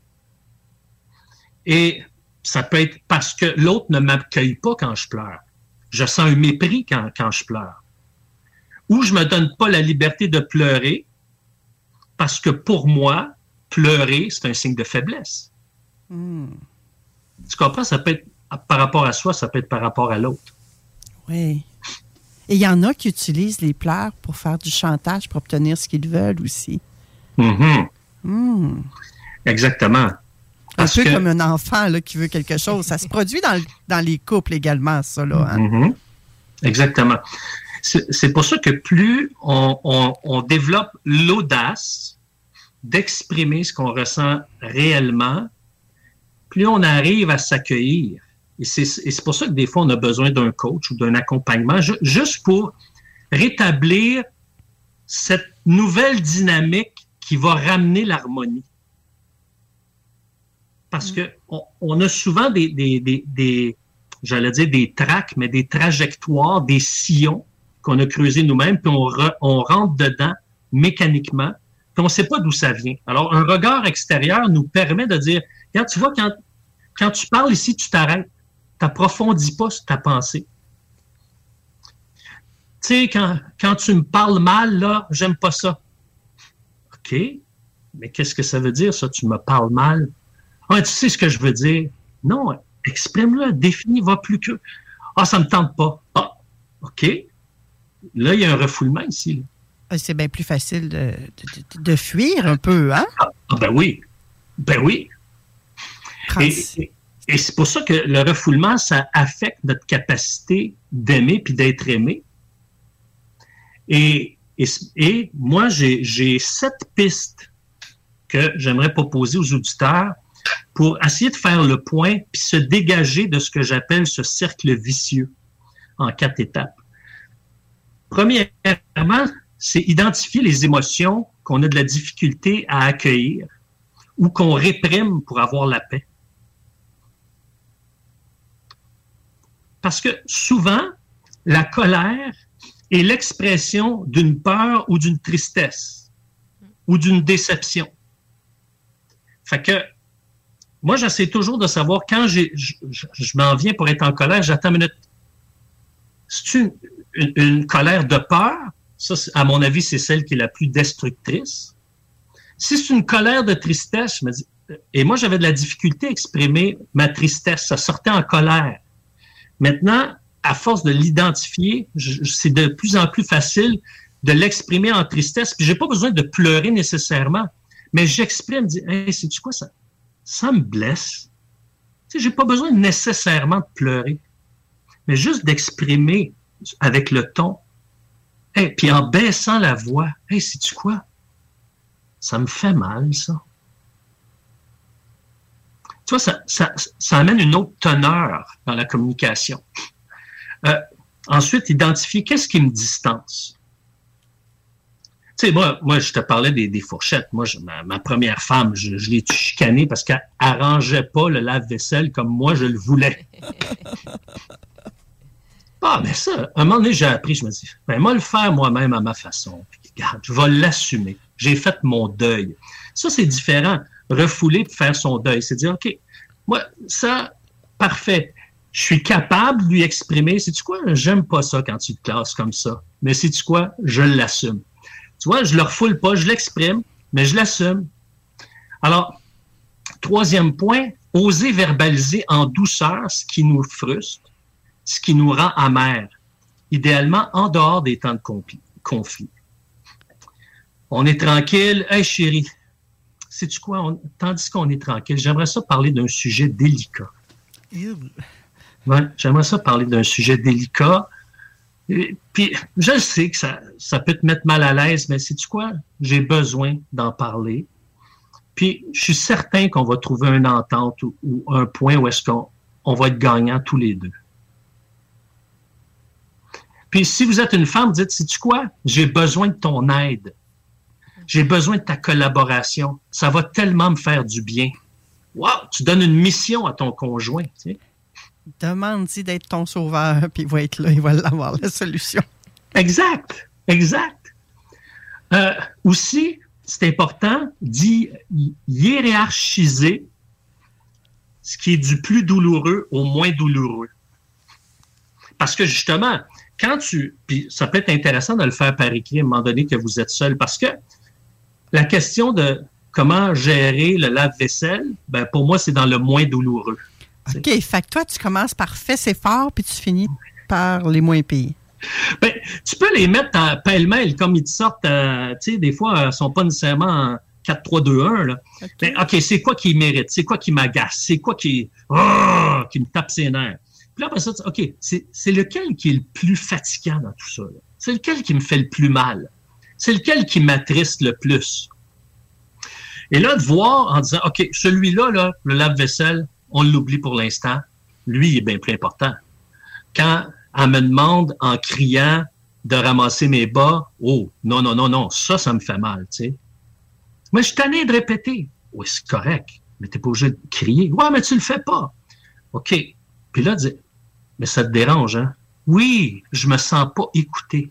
Ah, OK. Mais ça me ferait tellement du bien de me sentir écouté. OK. Donc, quand je fais ça, tu te sens bien? Oui. Ah, OK. Là, ça a une autre dimension, là. T'allais dire quelque chose, Manon? Non, ça va. Oser en parler en dehors des temps de conflit. Parler doucement avec des mots, puis pas nous sortir ça comme un vomi, là. Fait que j'aime beaucoup que tu dises, prenez donc le temps de vous préparer avant. Exact. Choisissez vos combats, là, un peu, là. Exactement. Ouais, on parle de la fourchette ou on parle de ce qui fait vraiment mal? Puis est-ce que vraiment, toi, Éric, tu irais pour en dire plusieurs en même temps ou tu irais pour dire le principal agresseur, je vais dire ça comme ça? Oui, j'irais avec le principal agresseur, oui. Parce que souvent, quand on en règle un gros, juste le bien-être de vivre ce soulagement-là fait en sorte qu'on voit déjà les autres avec moins, moins de fardeau, moins de douleur, moins de poids. Tu sais, ça prend une proportion plus faible à ce moment-là, les autres.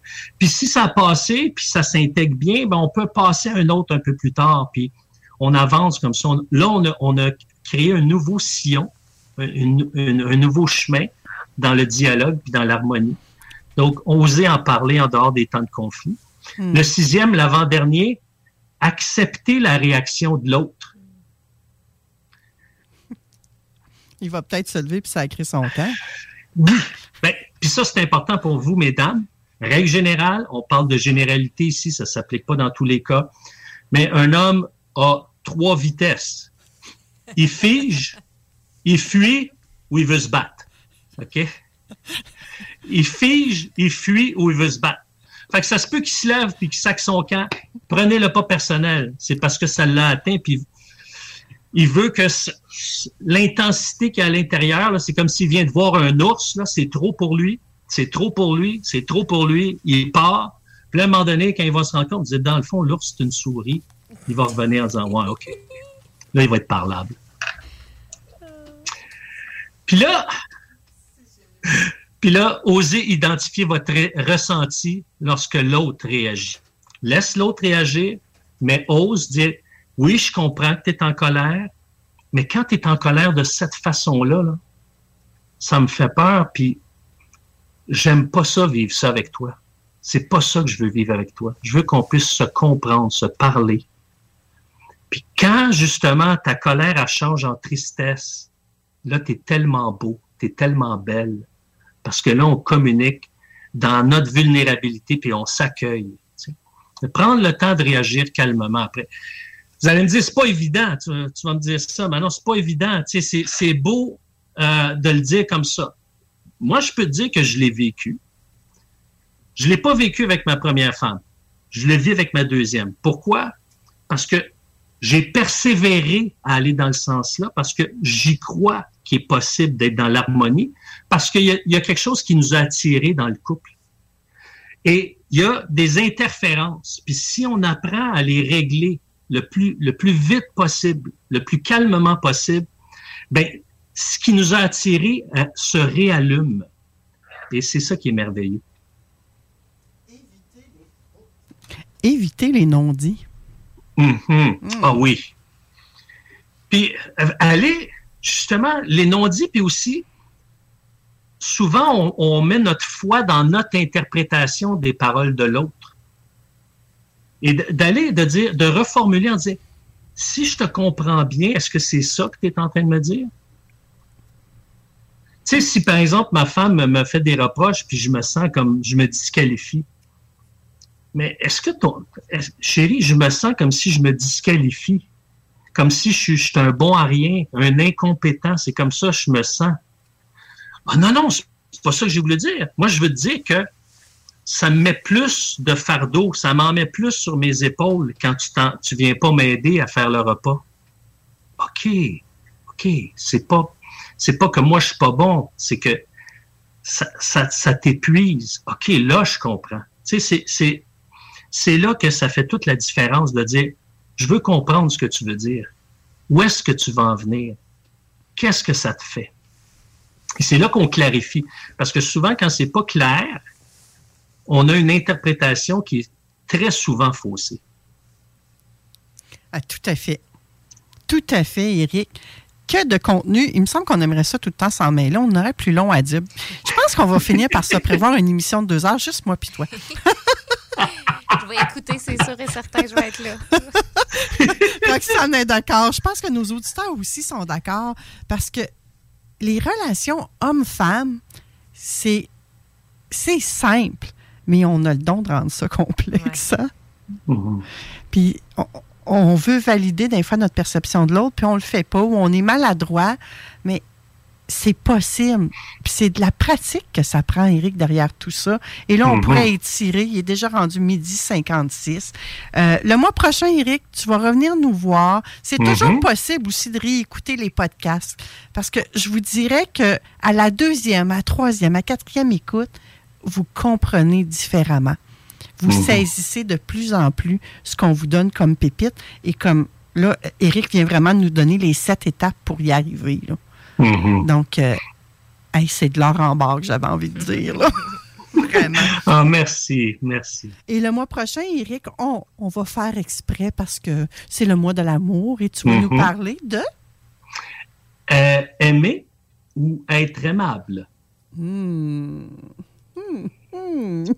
Ça promet. Merci, Éric. Je te souhaite un bon mois. Et à tous nos auditeurs, je vous souhaite une magnifique semaine parce que moi, je vais vous retrouver la semaine prochaine. Je vous envoie tout plein d'amour inconditionnel avec un beau bisou. Je vous dis à dimanche prochain sur les ondes de CJMD 969 FM, oui, dis-je bien. Et Ça sera pour un vent très cher. Et à tantôt dans le bingo à 15h avec Chico et la gang si vous souhaitez gagner tout plein de cash. Bye! CJMD 96.9. 969fm.ca. Vous rêvez d'une cuisine faite sur mesure pour vous? Oubliez les délais d'attente et les pénuries de matériaux. Grâce à sa grande capacité de production, Armoire PMM peut livrer et installer vos armoires de cuisine en 5 jours après la prise de mesure. Chaque Sportif Lévis, c'est la place de choix pour des protéines, des vitamines, des suppléments, des smoothies protéinés, des plats préparés, ton épicerie santé, fitness et keto. Avec la plus belle équipe pour te servir et te conseiller, le Chaque Sportif Lévis, c'est au 170C, route du Président Kennedy, à Lévis. Hey, ça va, moi, Alain? Pas pire, mais l'hiver, réparation de toiture, morceau par-ci au vent, coulage, déneigement de toit, vraiment pas évident. Ben, mon homme, laisse faire les pros. Toiture Le Cours, service ultra rapide, moins de 24 heures. Et Toiture Le Cours? Hey, c'est bon, ça! Faut contacter directement Kevin, 88 655 6718. CJMD, l'alternative radio.